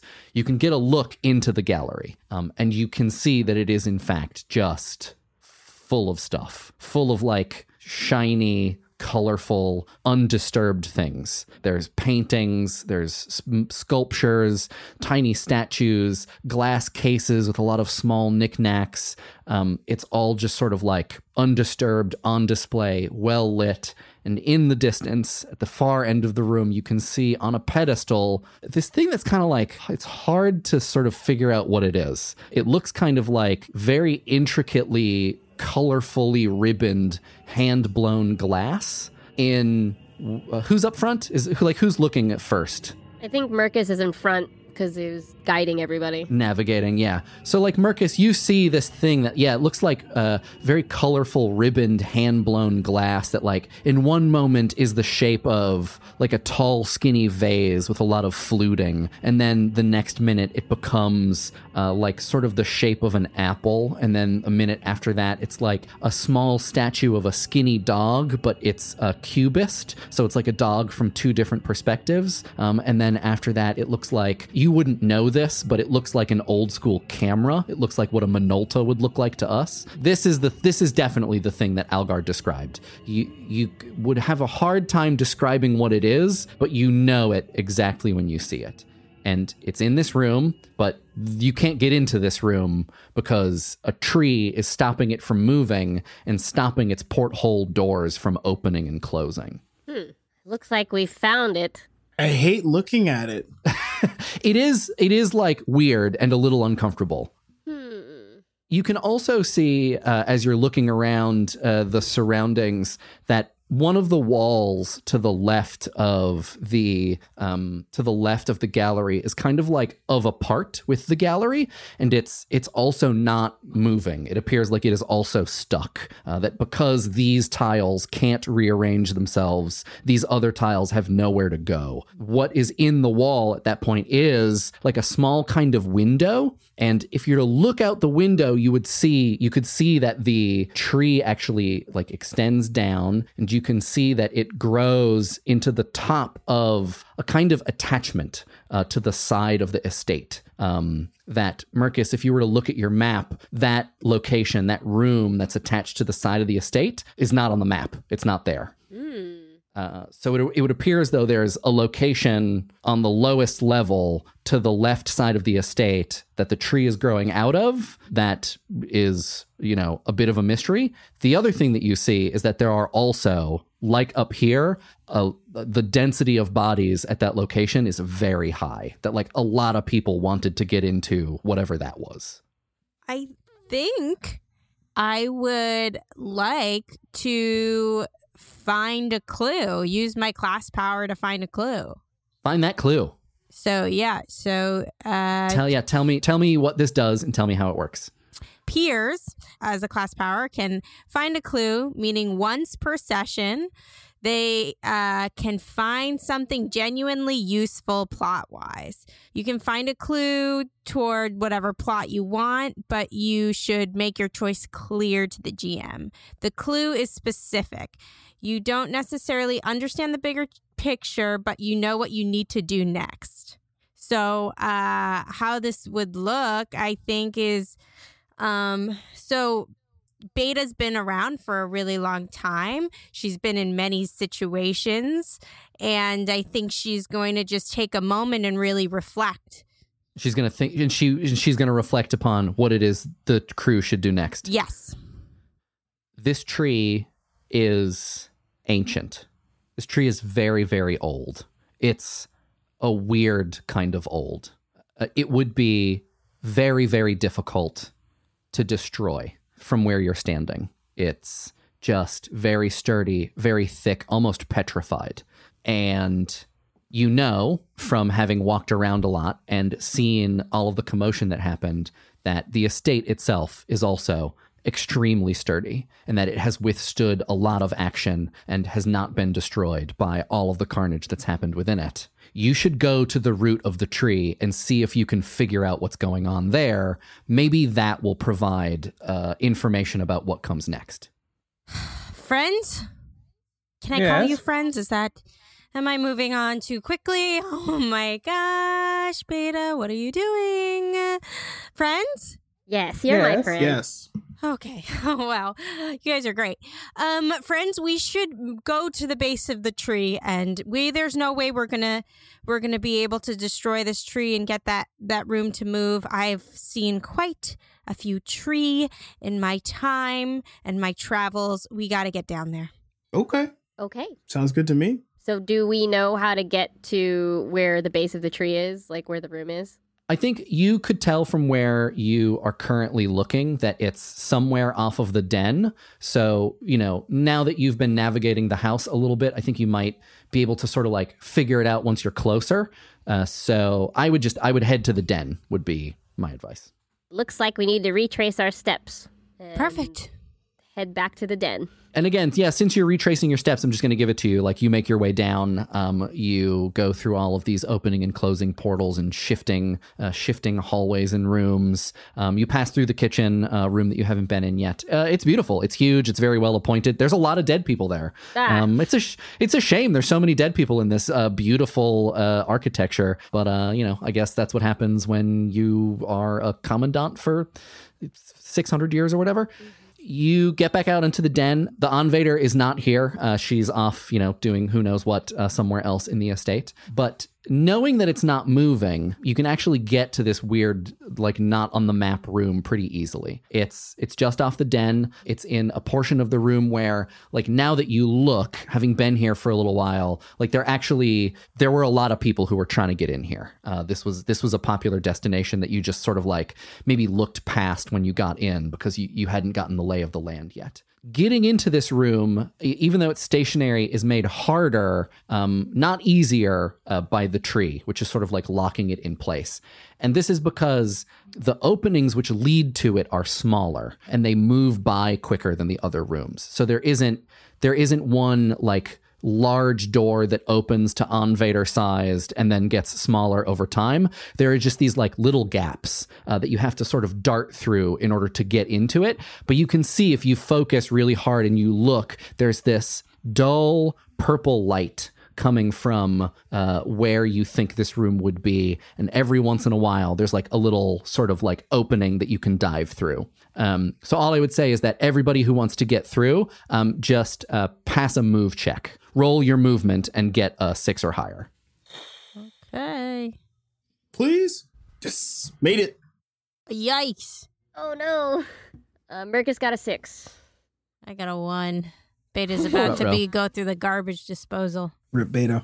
Rip. We hardly knew her. Oh, no, he knows. Very close, very close. Do you have a note in your pocket? No, I'm just happy to see you. So So Mercus and Remy get through without a problem. They wait for the opening to get the right size and just kind of dive right through. Venos is like rocking back and forth on his feet and trying to time it right, and jumps through at like slightly too late. Venos, just take 2 damage from being clipped by the plates of the estate, which are very sturdy. Yes. And I think maybe the end of your robe gets sheared off a little bit. Yeah. Or maybe you lose a flip-flop. I don't know. Is Venos the kind of guy that wears flip-flops? Yes. Big jangly ones. Remy's like, yo, you good? You need anything to eat? And just offers him a hand. No, I'm okay. I know you're weird, bro. You can't time travel without being fucked up. Yeah, I don't eat people. Yeah, fair. Good. Yeah, good. No judgment.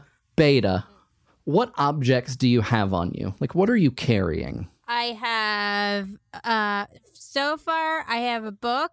I have a long sword. I have a fragmentation grenade. And I also have a little pill packet with some pills in it. You rolled a 1, which means is an automatic failure. Yep. Yeah.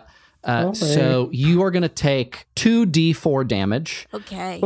You time this really poorly. I think maybe you just got in your own head about it, and tried to time it really well, and just sort of overthought it. And you almost get chomped in half by the estate as it closes on you. You are saved from being eaten by the sturdy construction of your company-given backpack, which is thick enough that it, the mechanism of the estate kind of realizes that there's some sort of resistance, and at the last moment before it chomps you in half, relents. But what happens is your sword gets bent. No. And before you can use it again to its full effect, will need to be repaired back on Spindle. Now this really hurts Beta, because Beta, it's actually a personality trait of Shuthas that they love swords and they're obsessed with swords.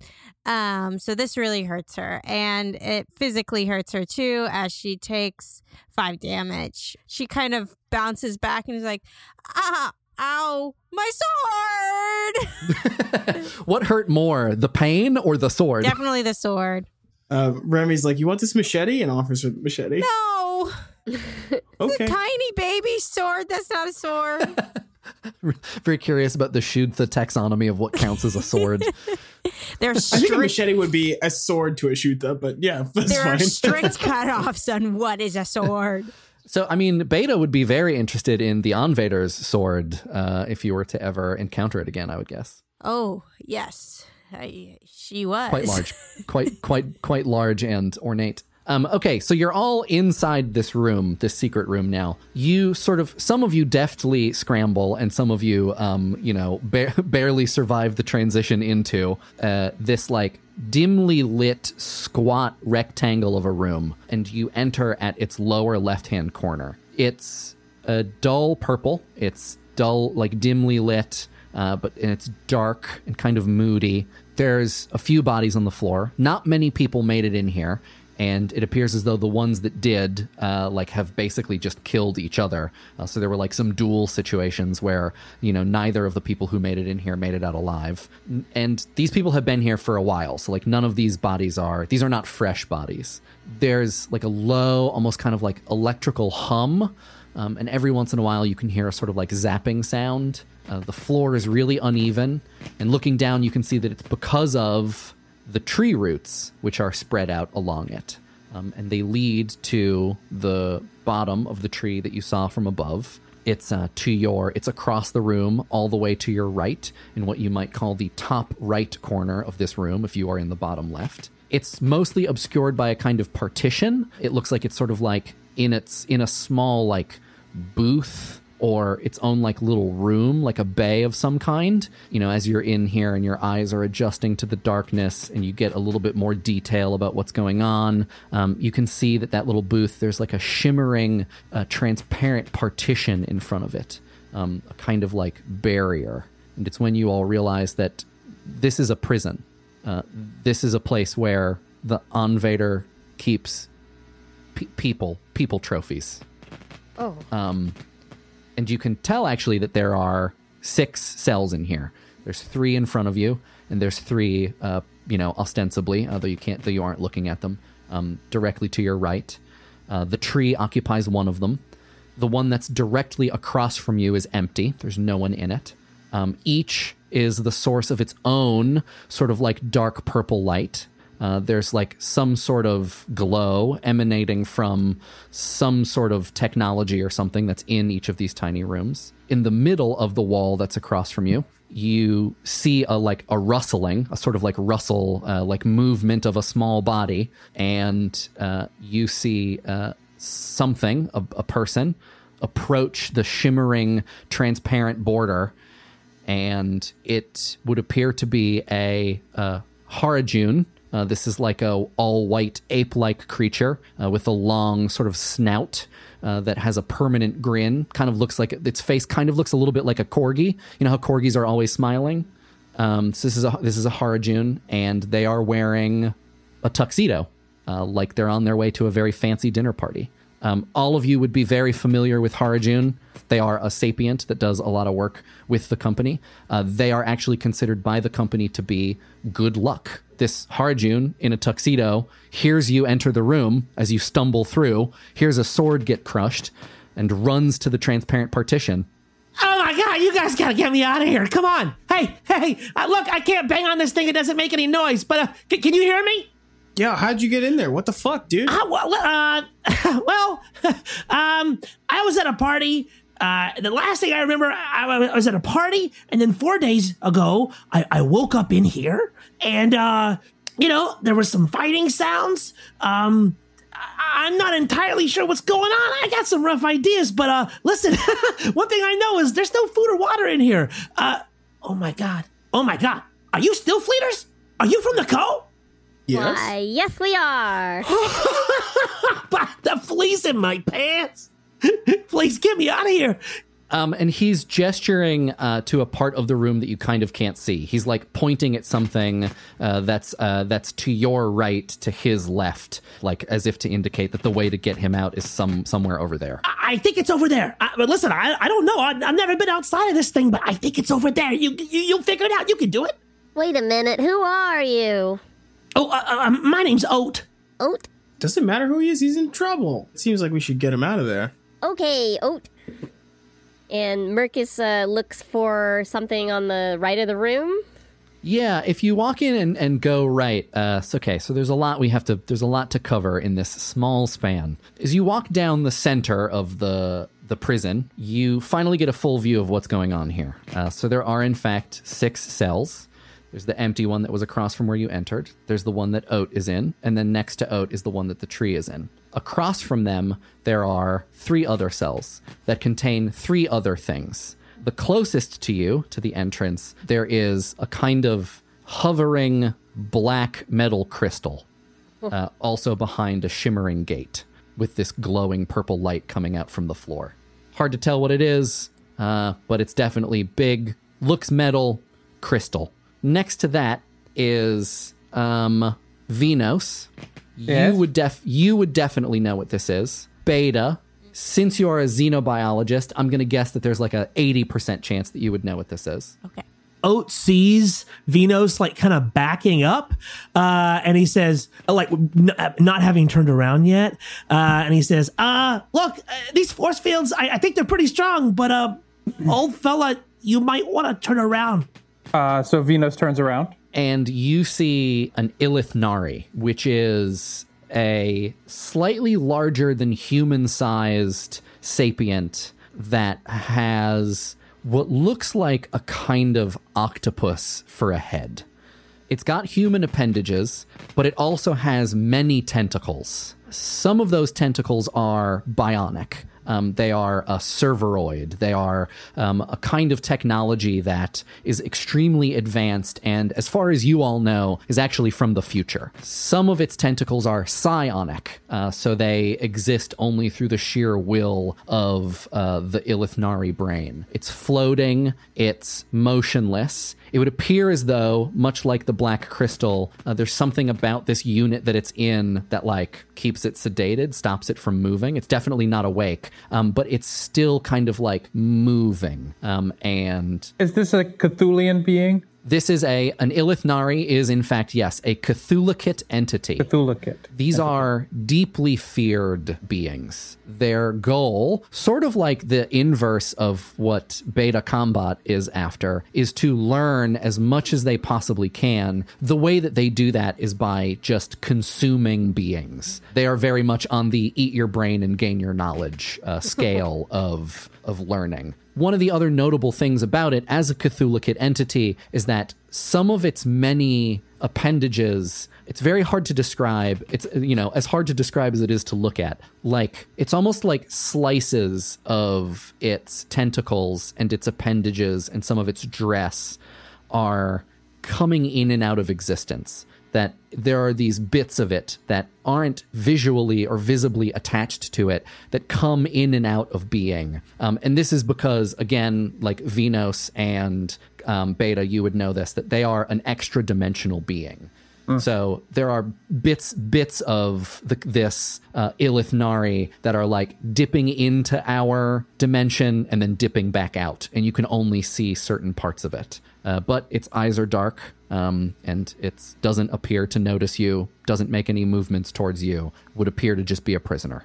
Yeah, she hasn't moved in like 4 days, and that's the only good news I got down here. And I hate to break you out of your reverie of terror, which I recognized from my first day, but her neighbors ain't that great either. And if you look to the left, you also see a sort of short but skinny humanoid figure, about 1.5 meters tall, very dull skin. You can't tell if it's the light or what. It's like gray or blue or purple, totally hairless humanoid figure wearing a skin-tight, disturbingly matte black suit that covers everything from its neck down. And I think, Combat, you might be the only one that knows that this is a void elf. Void elves their reputation is that they are just like murderous hedonists. They are incredibly smart. They come from a post-scarcity society, and they're immortal. So for them, things like global war are entertainment. These are things that are interesting to them and things that they seek to foment because it makes their lives more interesting. The thing to the right, unless someone rolls some dice at it, you don't know what it is from looking at it. Beta is just overwhelmed by what she's looking at. She can't even believe that she's in such a small space. There are sapiens that she's only ever read about. Remy's... And Mercus, go ahead. I was going to say, Remy's notices this and notices, like, Beta's, like, surprise and shock and awe, and is looking around to see if there's any other features of the room, like there's any like an obvious like power button or like gate control for the cells or whatever. Yeah, so on the wall between the cell that the tree is in and the cell that the Void Elf is in, and the Void Elf is similar to the Ilithnari, it's non-responsive. On the wall between those two cells in the very middle of the room, you see a panel, a panel of glowing light. This is where the sparking sound is coming from. There are some sparks coming out of it every once in a while. And if you approach, you can see it's because there's a big knife that's been shoved into it. And underneath it, there is like a prawn person, sort of like a big shrimp, shrimp sapient that's wearing like a big cowboy hat. And it looks like it has an arrow through its chest. And something happened here. This being, this sapient was trying to use this panel, but was stopped. Is the panel still usable? The panel is on. It is definitely damaged. It's got a bunch of text on it that I don't think any of you can read. Do you see it? I can tell by your face that you see something. No, I don't see anything. I don't know what you're talking about. Oh, no, come on. I don't even see Can you, I bro. ask? What are you? What's your deal? Me? What's my deal? I know what you are. What's your deal?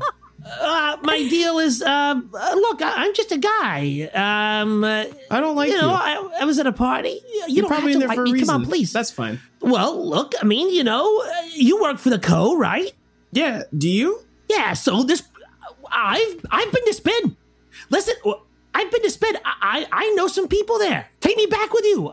Take me back with you, and I'll introduce you to some friends of mine. Okay, yeah. Drinks sure, on dude. me. I got a tab. I got a tab down in the bays at this place you're gonna love. We'll get some kelp on me. Come on. Can Mercus use insight? Yeah, absolutely. This is burning 1 grit. Make a reaction check, and if successful, I have a minor epiphany, and that includes detecting if this person is lying. Sure. Yeah. So I'm gonna burn 1 grit and do a...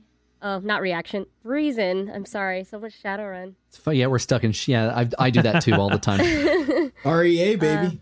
You never forget your first love. Never do. Oh.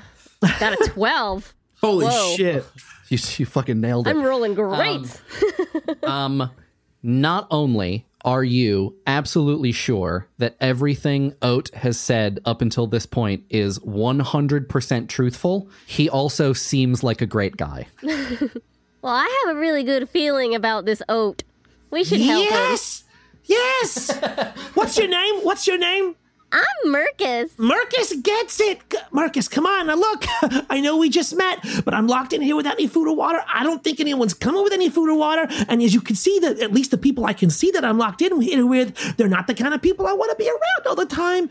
So please help me out. I saw you see something at the end of this hallway. Please tell me it's a box with a keyhole in it. It's not quite a keyhole. Not quite a Somebody keyhole, tried but to something make one. keyhole-ish. Does anyone have anything that can navigate this? I mean, Remy walks up to the box and looks at it again. There's like a bunch of menu items and options. Remy removes the knife from the box. What kind of tech is it? Well, hold on. If Remy removes the knife from the box... Oh, no! Remy! Taylor, that feels right? Yeah, dog. Fuck crap. Yeah, okay. So, Remy, as you reach up and you take the knife out of the box, there's like a big spark that flies. It's like makes a loud zapping sound, and the box like blinks. There's a bunch of text that shows up on it that sort of like scrolls really quick and really fast. It looks kind of like, I don't know, like have you ever booted your computer up in single user mode where it's like all you see is the terminal and it just scrolls by really quick and you're like, oh no, I did something wrong. No, I'm usually like, oh, that's a good sign, because if it's booting in that mode, it's like I fucked something up beforehand.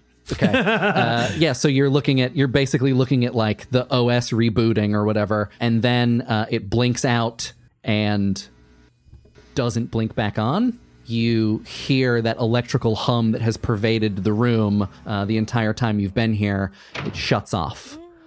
And you can see the shimmering gate that is in front of every cell disappears all at the same time, all simultaneously. And then a bunch of things happen.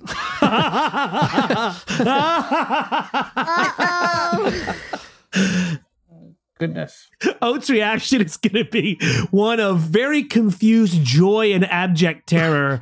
And he steps up. He grabs his jacket off the back of like a chair that was in his cell and like puts it over his back. And he's like, I think this is one of those unintended consequences I've heard about in the past. Getting real like Groucho Marx vibes.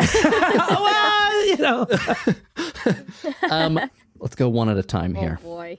Oat's cell opens. There's no longer a barrier in Oat's cell, and he can leave. The tree's cell opens. And what you now notice, now that they're starting to turn off, is that there was no dull purple light coming from Oat's cell. That it was actually dark, except for the dim light of the shimmering barrier. And you can see now that the light in the tree's cell turns off after the barrier disappears, and the tree just starts to grow. It grows and grows and grows. It's like it's growing 100 years in the span of a couple seconds, and it rips apart a portion of the ceiling. It tears down some parts of the wall, which is like incredible because, as far as you've seen, this estate has been very, very hard to injure or destroy in any way. And after a couple seconds of it just growing and growing, it slows. You can hear the fibers of it kind of come to rest.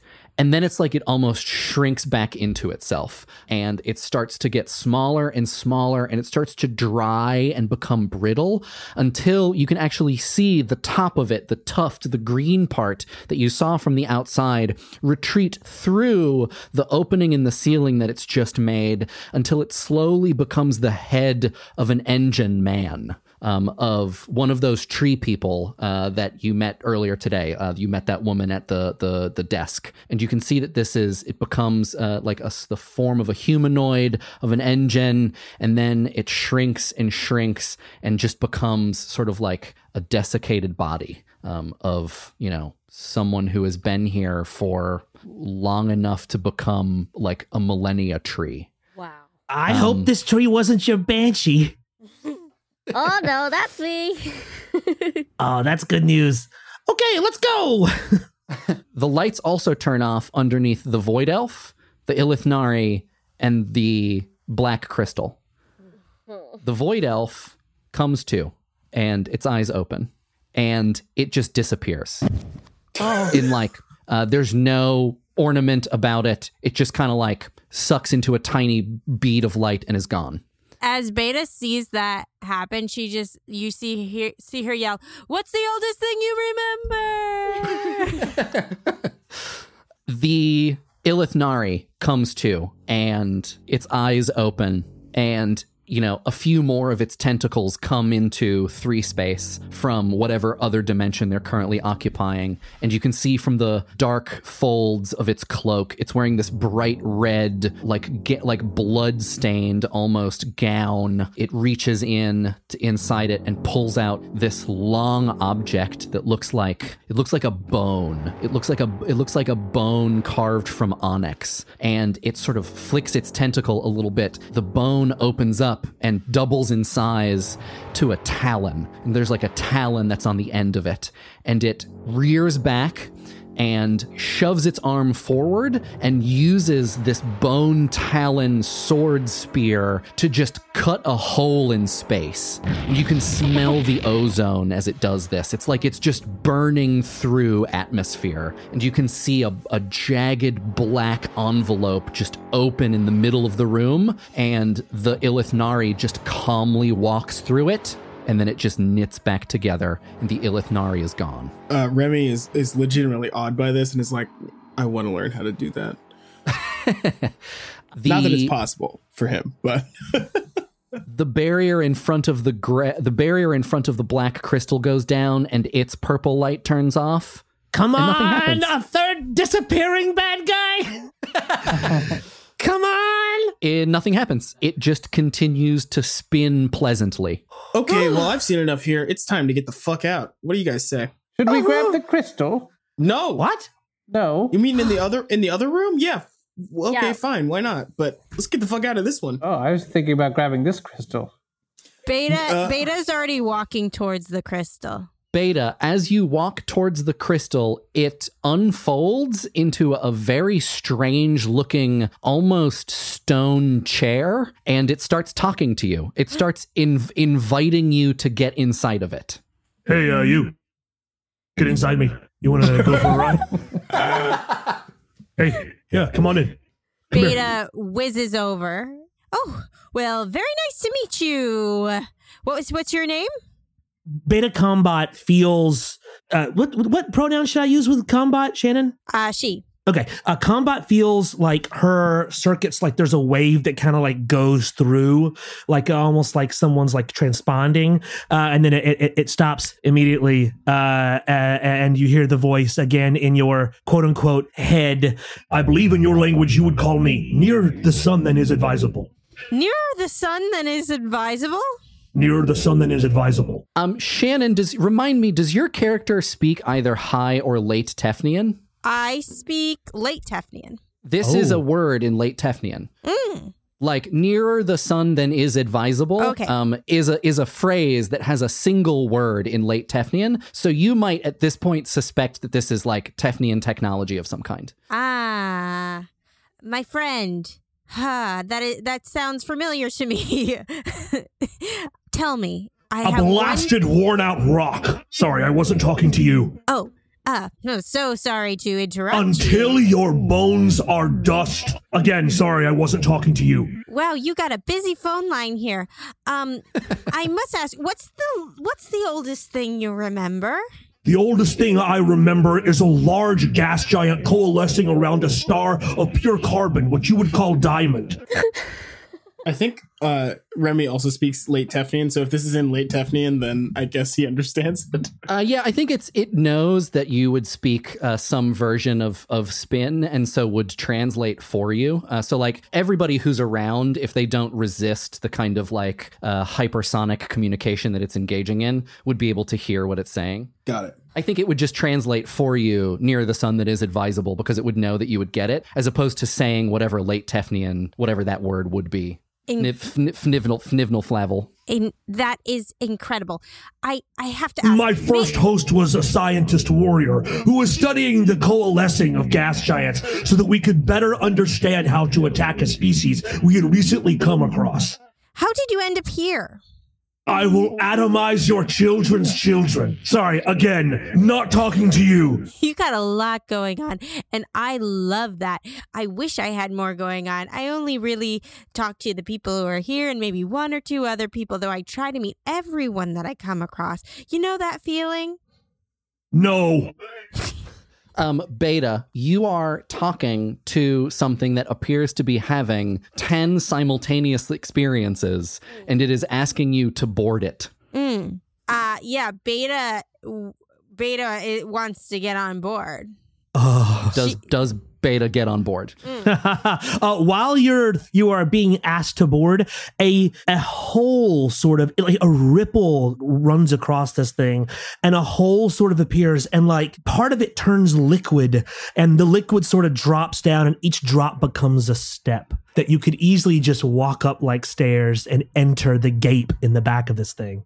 Yes. Remy, this is definitely nanofluidics. Like, this is not the blood, but like, this is nanotechnology through and through.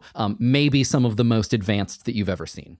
Oh, Remy's very interested. Remy's like, Beta, you let me know if you get into nearer the sun than is advisable. So Beta definitely, I mean, she's going to want to. She's seeing a lot going on, and there's, as much as she knows, she's, been in the company for a while, and she knows that she's supposed to, fulfill her duty or whatever. Really, she's only there because she wants to experience everything, and she's curious about everything. And so she has this pull to go towards it, unless someone stops her. I mean, Remy's also just like, oh, I know Beta. I like, he also like wants to protect her because he thinks he knows better, even though he doesn't. But also he's like, oh, nanofluids. So, yeah. Population controls are mandatory. Sorry.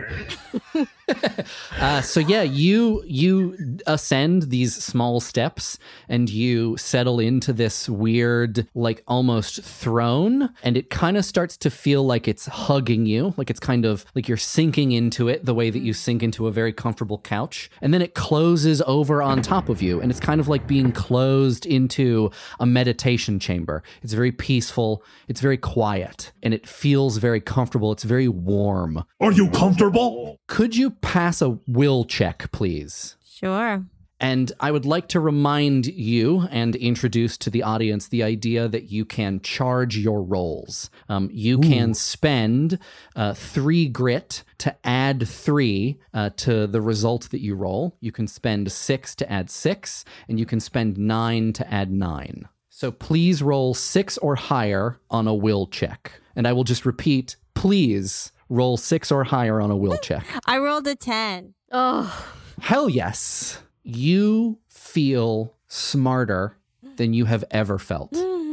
You feel like you know the beginnings of the universe. And that, like, given enough time, it's just a matter of sitting down to do the work to figure out what happens next. That, like, causality is very clear to you now. And that really this is all a determinate game. You feel like there is no possible way that anybody in the world, when you are in this state, could see you as anything other than a smart and capable and powerful being. You feel powerful. You feel like there is no one who would dare stop you.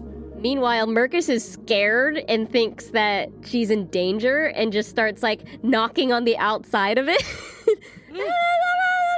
The blackness in front of you that you get when near the sun that is advisable, NTS from this point forward. When NTS closes in front of you and it goes dark, that disappears now, and you can kind of see through the HUD that closes down over you. It becomes slightly transparent, and you can see all of your friends, and you can see this Harajun ape that you've just picked up. You can see the room, and you can see that there are reticles around all of them. You can see their vital stats. You can see their heart rates. You can see their rough ages. You can see what languages they speak, and you feel like yourself. You feel like you can just walk around. From the outside, everybody, you basically see Beta get subsumed by this weird armor, and now she kind of looks like a small jet black version of Ed 209 from the RoboCop movies.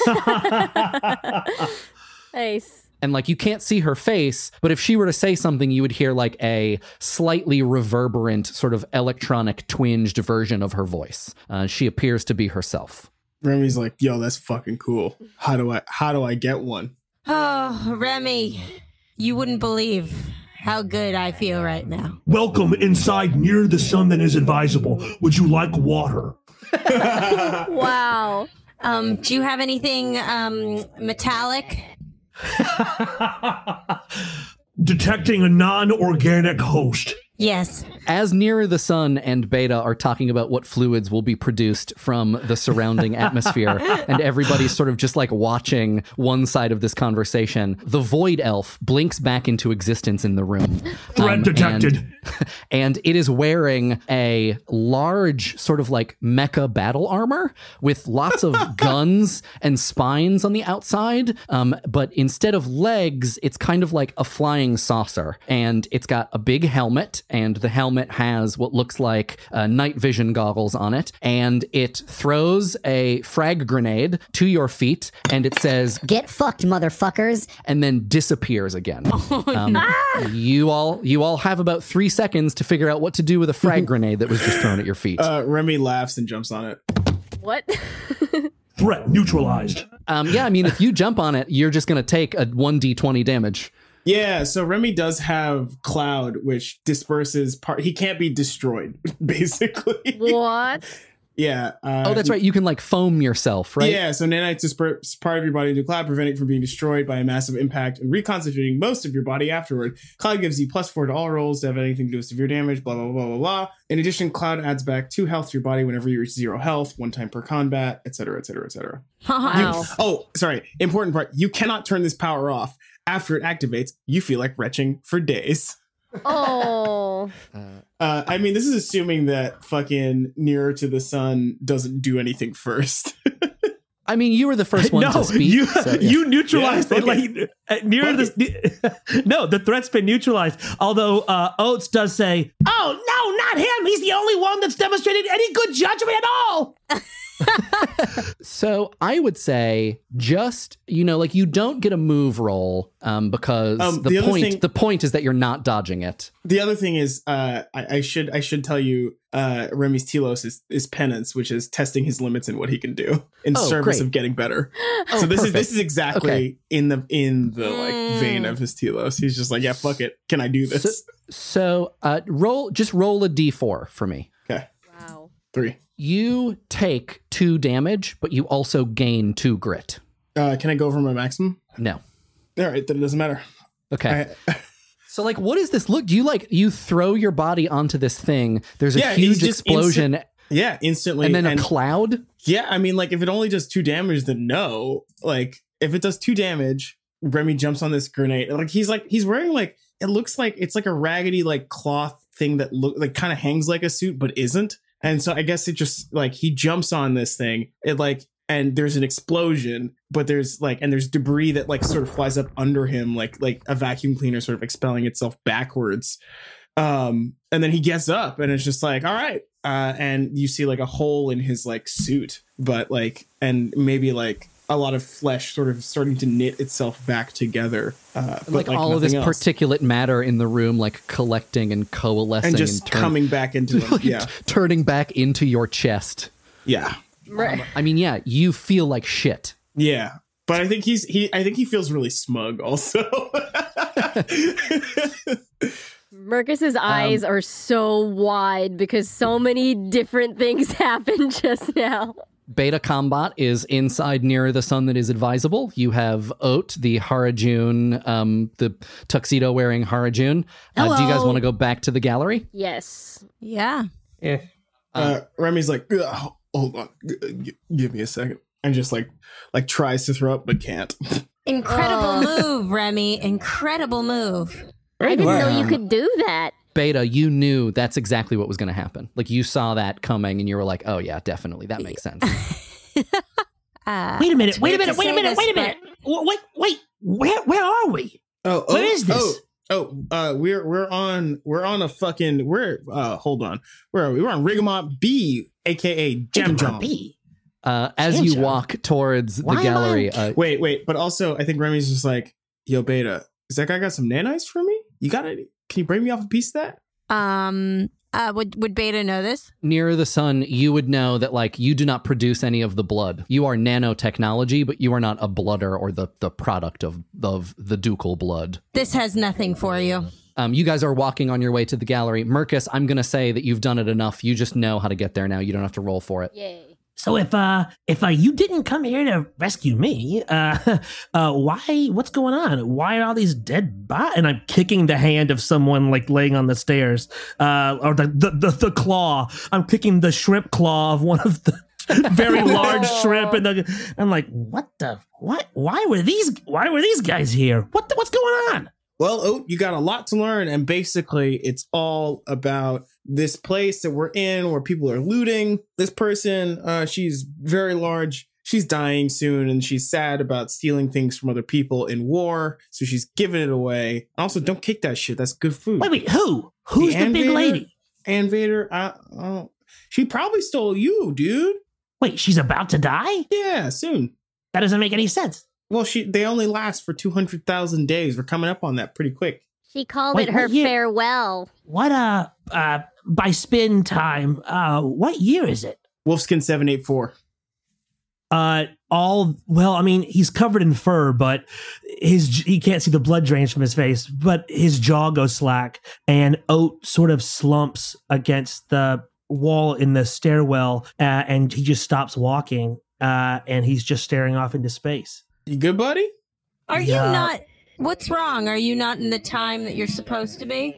No, I'm not. The party I was at was 60 years ago. Oh, we got a guy who can probably send you back. Right, Vinos? No, unfortunately, I can't. I can only bring myself back. No, I tried. Just notes and books and bags. But maybe you could send a note back to someone for him. I have to secure the note with myself in a complicated way.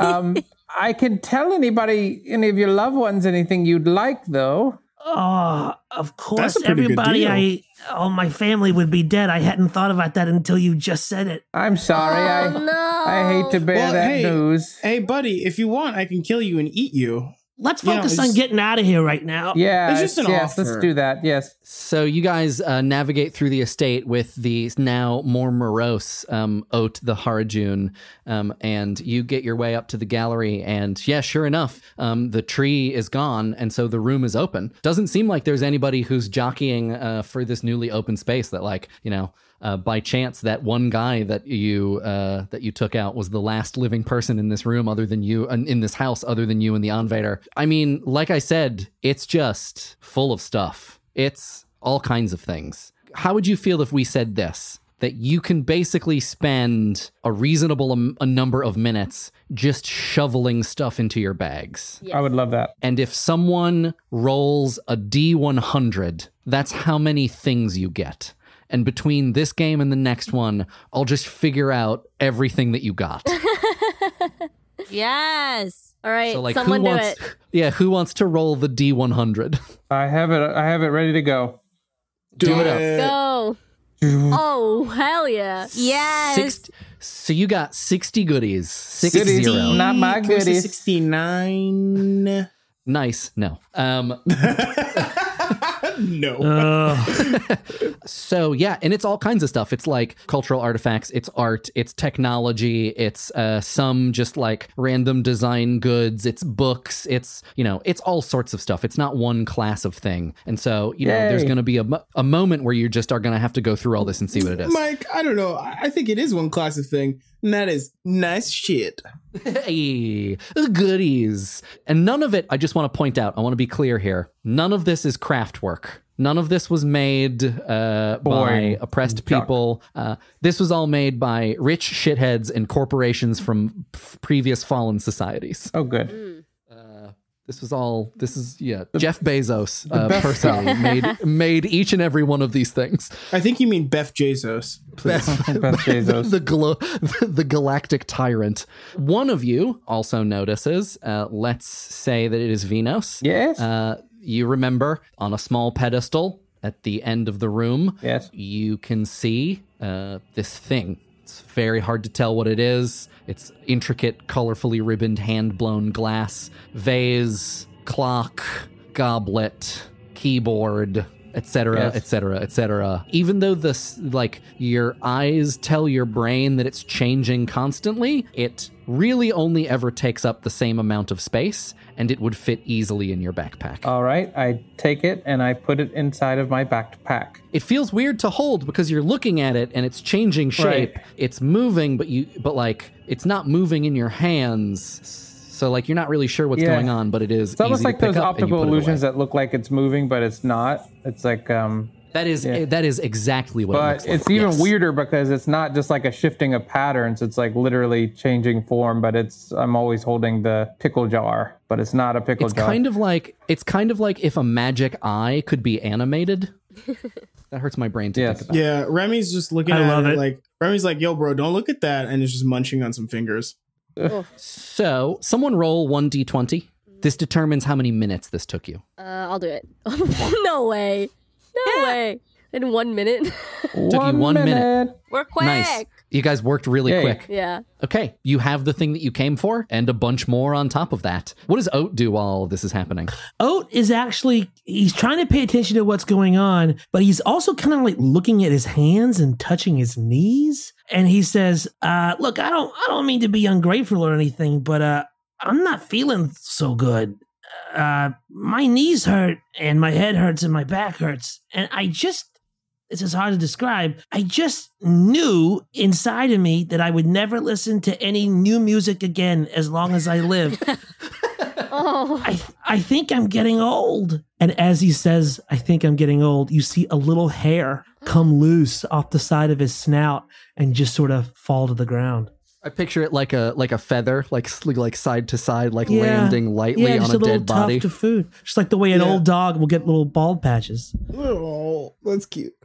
Remy just walks up to him and shakes his hand and is like, buddy, the next few minutes are not going to be comfortable for you. A lot of ups and downs today. Do you guys want to leave? Yeah. We can Yeah. go Yes. out through the den. Don't you think we should say goodbye to the boss? You know, Yeah. maybe Absolutely not. get Oh, him we a don't have dress to. so we can write. Yeah. Just keeping people as quasi, not just trophies. I'm good. All right. I jumped on a grenade. Well- Look, We'll still have to pass. and I think Remy reaches down and like uses his machete to chop off some more limbs just for his like later feeding. It's just never not upsetting. Yeah. Yeah. But he's like, look, hey, you guys, it's either that or you. You know? We know. Yeah. So you make your way back through the estate, through the twisting labyrinth of clicking and clacking rooms. You get back into the den, and the Anvader is there. She's kind of like standing by at the table. Looks like she's writing a letter. She's got another quite large pen. As you emerge from the stairwell that you're just walking down, she stands up and she sort of like opens her arms again, as if in greeting. She's about to say something, and then Oat says, 60 years! 60 years! And then she says, the wages of sin is death. For chained beneath I rend these caverns when thou bringest food. And then Oat says, I howl my joy, and my red eyes seek to behold thy face. And then they both say together, in vain, these clouds roll to and fro, and hide thee from my sight. As they are reciting the end of this, is this a poem? I don't know this.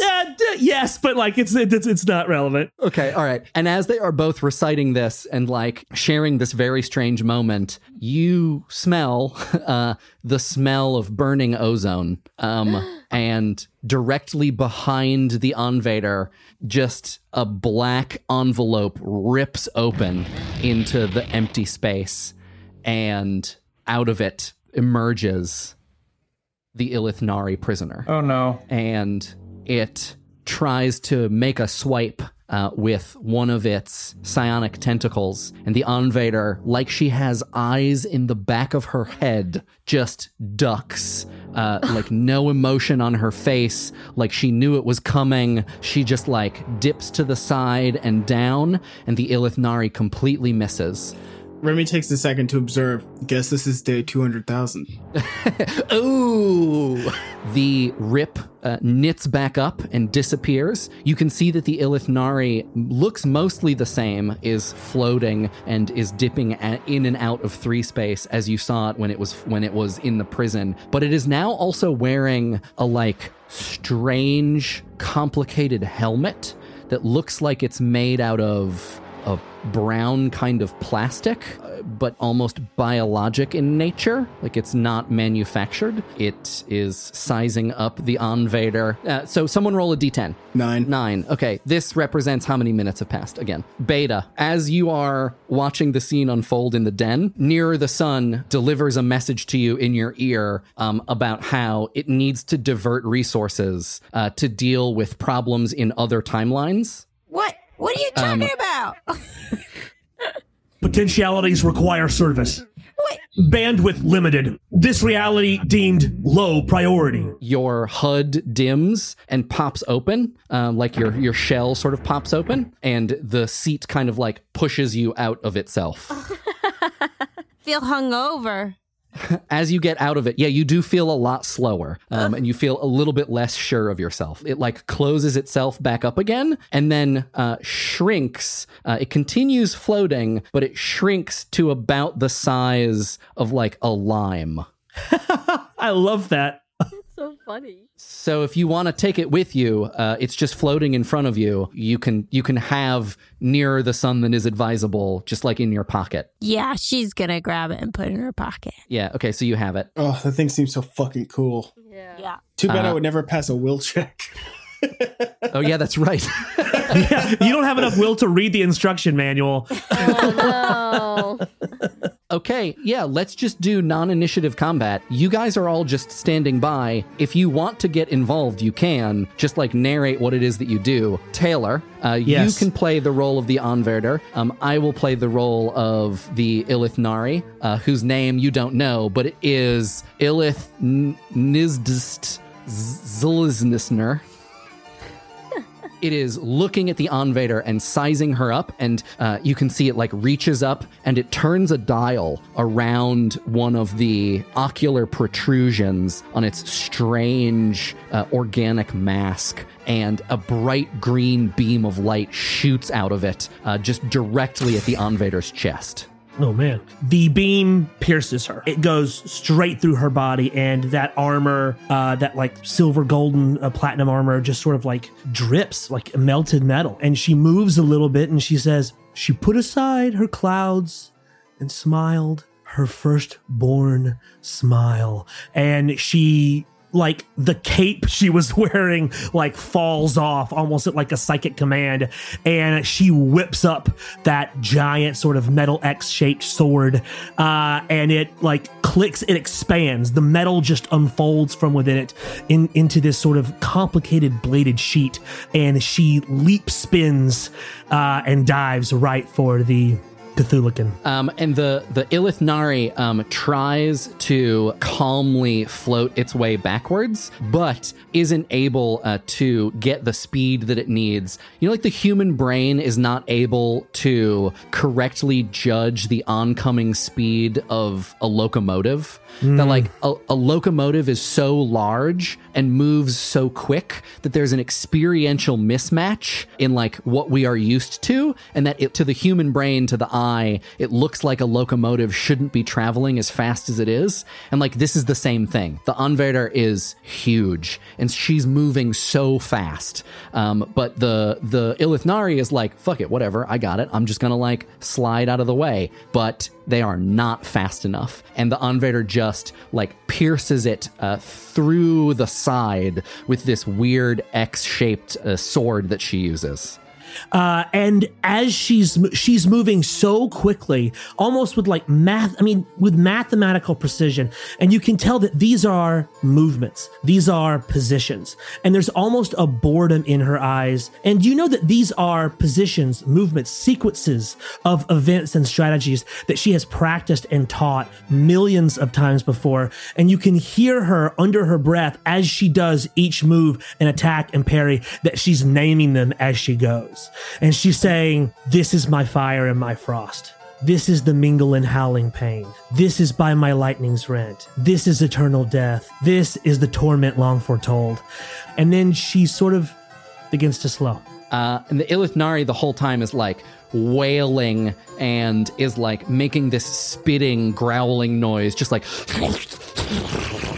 just slapping at her back and her face with all of its tentacles. And you can see that it's doing damage, like it is hurting her. But like several moves in, she begins to get slower and slower. And this is when you see the Ilithnari like reaches up, it's like tired, and you can see that it's just like leaking fluid, and some of its limbs are like fully in 3 space now, where before they were dipping in and out. Part of its body is limp, and you can see that it's trying very slowly. It's reaching up to its mask and it's trying to focus one of its like ocular rings, and it's kind of like it's taking a couple seconds to mess with it. And it takes just a second too long. She says, I see a whale in the South Sea drinking my soul away, and turns and strikes behind her where there appears to be nothing. But when she strikes, you see that there was something there. That was one of these extra dimensional limbs that the Cthulhukin was trying to get behind her, and she has anticipated it and strikes it. And when she strikes it, Mike, I think the Cthulhukin is no more. It, all of it falls into 3 space, and you can see that it has countless limbs. All of them are more horrific than the last. Mm-hmm. And it just, like, it doesn't fall. It, like, slowly just kind of glides to the floor. Yeah, it's definitely dead. And she stops. She's not even breathing hard. She goes back and sits down at the big, long wooden table where she had been sitting when you first entered. And there's a whole bunch of big mugs there. And there's lots of empty ones. And she looks in a few and she finds one that's not empty. And she looks at you all. And as she speaks, like bright sort of flickering, the way that the light flickers on the tops of the waves in the ocean at noon, liquid falls from her mouth. Just, you realize it's her blood falling from her mouth as she speaks, and she says, would you have a drink with me before you go? And then she falls over. Oh. The Void Elf blinks into existence. Oh, goodness. In the middle of the room, in its floating battle armor. Looks at all of you, looks at the 2 dead bodies on the floor, and then looks back at you, and it says, good fucking show. And then disappears. Oh, God. There are 2 impossibly powerful dead entities on the floor of this room, and each of them is covered in more valuable equipment than any of you has ever seen in one place. Yeah. Nice. Yeah. We're scavenging this shit. Yeah. Yeah. I mean, We got Beta is feeling a little mixed up emotion, a little bit of heartbreak because she was crushing.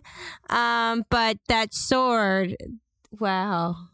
Yeah, Remy's moved. He's just like, damn, that was beautiful. Yeah. That was he'd always aspired to that sort of level of exertion and defeat. So he salutes and is just like, fucking hell yeah. He says that in English and not spin. With some effort, like Mercus tries to untie her shoe, at least one of them, because in his family, after a battle, if someone perishes in battle, putting a shoe outside symbolizes that somebody has passed. And so Mercus wants to do this one thing and then unties the big shoe and drags it outside. It puts a shoe on the landing outside the estate. Oh, fuck. Yeah. Very nice. Give yourself 2 grit for that if you have room for them. Oh, thank you. Oat walks up to the Unvader's body, and you can see that he's crying. There are tears falling down, but he reaches up under her and puts his hand into that central chamber that was in her armor, and when he pulls his hand out, and you can see that he's got that green sort of emerald gem that was in the armor. He puts it in his pocket and doesn't say anything. Mercus comes back inside and wants to search the, oh God, what is it called again? The Ilithnari? The Ilithnari. I have a very specific list of things that you can have from it. That did not go how I thought it was going to go. That's very exciting. Wow. That was really great. Yeah. Also. Sorry. Okay. So yeah, as you guys are examining the bodies, here are the things that you can have. Someone roll a D12. Got it. Yeah, go ahead, Shannon. I would also ask, are we divvying this stuff up? Like, I was going to ask, are we taking stuff for ourselves, or are we just giving it back to the company, or what? Yeah, I don't think you know yet. I don't think that's a decision that you've made. Yeah, we have tons of stuff in our bags also. Yeah. I would say the company doesn't need all of it. Yeah. No, of course not. I guess what I'm asking is like, hey team, what's our vibe? Yeah. Vinos kind of shakes the big bag of 60 items for the company and says, I believe the company has plenty. I wouldn't want to burden them with too many relics and oddities. It just gets to be too much paperwork. We should take a few things for ourselves. That's the coolest thing you've said all night. Let's fucking do it. Okay, thank you. Did someone roll a D12? Yes, I got a 5. Okay, you got 5 pieces of technology, of archaea tech, that you do not understand. Yay! Oh, but I might as a sleeper. I have a class power that is just it's called Remember. You burn D6 grit, you rack your brain, recall some immediately useful detail concerning archaea tech. Wow. This is Ilithnari technology is notoriously sort of like complex, cobbled together puzzle work pieces that look like they shouldn't work but do. And it's like the idea that this is like four-dimensional technology that exists in 3 dimensions. So like you get like basically 6 like minor oddments that are pieces of technology that you don't get, that you're going to have to spend some time just like mucking with in order to see what they are. Beautiful. And that's something else that like I'll roll a table, I'll figure out what it is, and in the interim time, you know, you will have tried to do some research and figured it out. Cool. You get its Escher-esque blade. Whoa. Fuck. This opens damn. a portal to the Escher-esque and back. It costs D20 grit to use, and in order to use it, you must pass a level 9 reason check. Oh. Whoa. You can, if you want, and if you are careful, remove its blood cloak. Oh boy. The blood cloak I heard that's illegal. There's actually a tag on it that says do not remove blood cloak under penalty of law. Under penalty of company law. Yeah. The blood cloak is what it sounds like. It is the cloak that you have seen it wear. It is this like deep red, slick cloak that costs D20 grit per day to wear. It will burn for 2d4 damage anyone who comes into contact with its exterior, and it has a damage reduction of 3. Oh, nice. Nice. You can have the Ilithnari's accelerator belt. The accelerator belt, it gives you +2 to your initiative. Wow. If you ever roll a 1 on initiative, it is permanently broken. Oh. You can also have, you don't know what it is. It's a metal disc with a purple button in the middle of it. It's very heavy. You can also have, oh no. Oh no. You can also have the mask it was wearing. Nice. Creepy. Fuck. If you want to take it off, it's a roll. You have to roll to get it off. Okay, I'll roll. You would have to roll reason. Yeah, I'll roll reason. Okay. It's difficult, so you're gonna have to get a 9. I also have a high reason if What's yours? 12. Remember, Oof. you can boost if you want to. Can I boost after rolling? No, yeah. No, but if someone else is gonna Oh, okay. roll, they can. I would boost it, Jen. Oh, you want me to do it? Yeah, I mean, I already rolled a 7, so it's too late for me. I tried and I hurt my finger. Oh, no. All right. Oh, rip. So I can burn how much grit? 3? 3 to add 3, 6 to add 6, 9 to add 9, and you need to clear 9. Okay, let's try. Basically, if you burn 9 to add 9 and you don't roll a 1, you're guaranteed to succeed. Yeah, let's just burn 9. Okay, and then roll my d12. Yeah. Don't roll a 1. Oh shit! Roll a 1. No. You rolled a 1? Wait, sorry. But Remind me of what's the stat again? Reason. But no, but I. Yeah, I mean, I But can you also don't- try. I have a 12 too. But I got it right. you don't destroy it and you don't hurt yourself, but you cannot figure out how to get it off. Oh. Beta's still feeling like little residual confidence from being in the suit. So she's gonna burn 9 grit and then roll and hopefully not get a 1. If she was feeling confident, she wouldn't burn 9 grit. But please continue. Okay. Wow.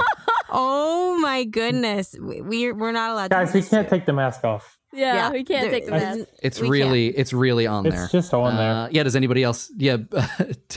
I can't Ram, boost my roll past like 4, can I? Like I can try, Wow. but I don't know if it's gonna work. is your reason 4? Yes. Oh wait, no. Okay. Wait, no, my reason. Shit, I don't know why I thought will. Yeah, fuck it. I got 8 reason.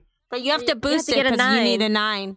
Yeah, I'll boost it by 3. I'll burn 3 grit. Because I'm going fuck it. I would just do the max. I would just do it. I would just whatever. All right, fine. I'll burn I'm not going to tell you how to live your life. I'll burn 9 grit. I'll burn 9. I got 4 left. Because this is going to be amazing if you also roll a 1. Do not get a 1. Wait. not get a So I gotta 1. roll my reason. So it's D8 plus whatever. Yeah, just D8 plus 9. So it's 1 D8 plus 1 plus 8 plus 9. Oh yeah, So 1d8 if you plus have 10. any other bonuses, yeah, add those too. Yeah. 17. Nice. Okay. Yeah, you crushed it. Okay, great. Everybody takes a turn. No one can figure out how to get this thing off. As was not, if it was not already obvious by the last couple minutes, this, once it is attached to a user, is not meant to be removed. But call it the luck of the nanites. It wasn't luck, Mike.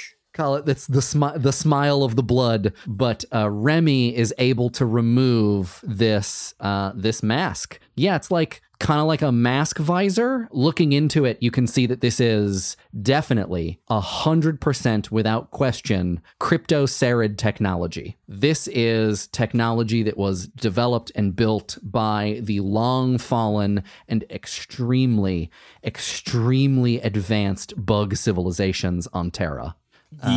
You cannot know what it does, but you have a weird mask. Yay! Beta says to Remy after he removes it, well, I loosened it.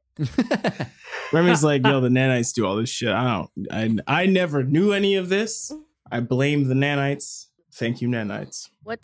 That's everything that is on the Ilithnari. What does the Ilithnari's face look like? Sort of like a squid, but if you gave a squid part of a human face. Okay, so is the Ilithnari sexy to other Ilithnari? Is this a hot Ilithnari? Oh, yes. This, if you were Ilithnari, you would think that this Ilithnari is particularly attractive. All right, perfect. Yeah. That's the kind of shit I'm into. Yeah. Remy's like, hell yeah, this is all good. I think this Ilithnari probably looks like dashing and a little grizzled. Ooh. Oh hey. It's a little gray in those tentacles. I love it. Yeah, exactly. What do you want to do? Do you? I mean, I think you already know what the Invader has. The other stuff in the room is just the stuff that the Invader. Let's take the Invader shit and get out of Get here. out. We'll sort out who gets what later. Yeah. So Just get the fuck off So the you rock. pick up her. You pick up her sword. You pick up her pistol. I mean, does anybody want to try to carry her armor? I don't know that you could No, actually. I don't think it We might not matters be for able us. to. Also, I do feel a claim to this visor, but we'll talk about that later. It was basically You did like work extra King hard for Arthur in the Sword and the Stone. Yeah. Yeah. So you guys remount your Zogs and head back to town. You're just a stiff work away from home. And Mercus is just bouncing along going, sorry. Oh.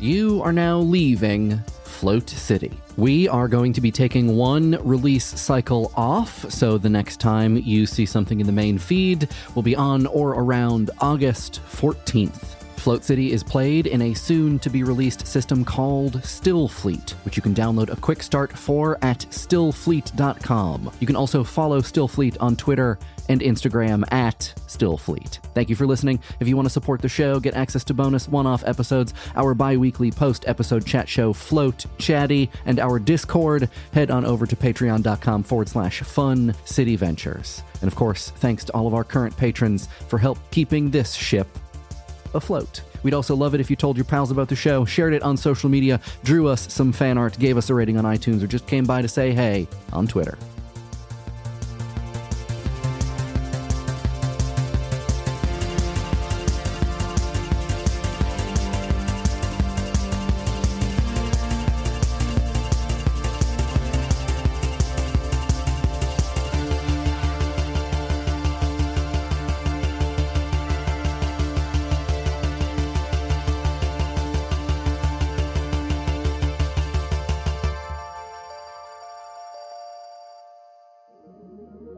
I'm Jen De La Vega. I play Mercus Imeldar. You can find me on Twitter and Instagram at Randwiches. That's the word sandwiches, but replace the S with an R. Hi, I'm Bijan Steven, and I play Remy Tester on Float City.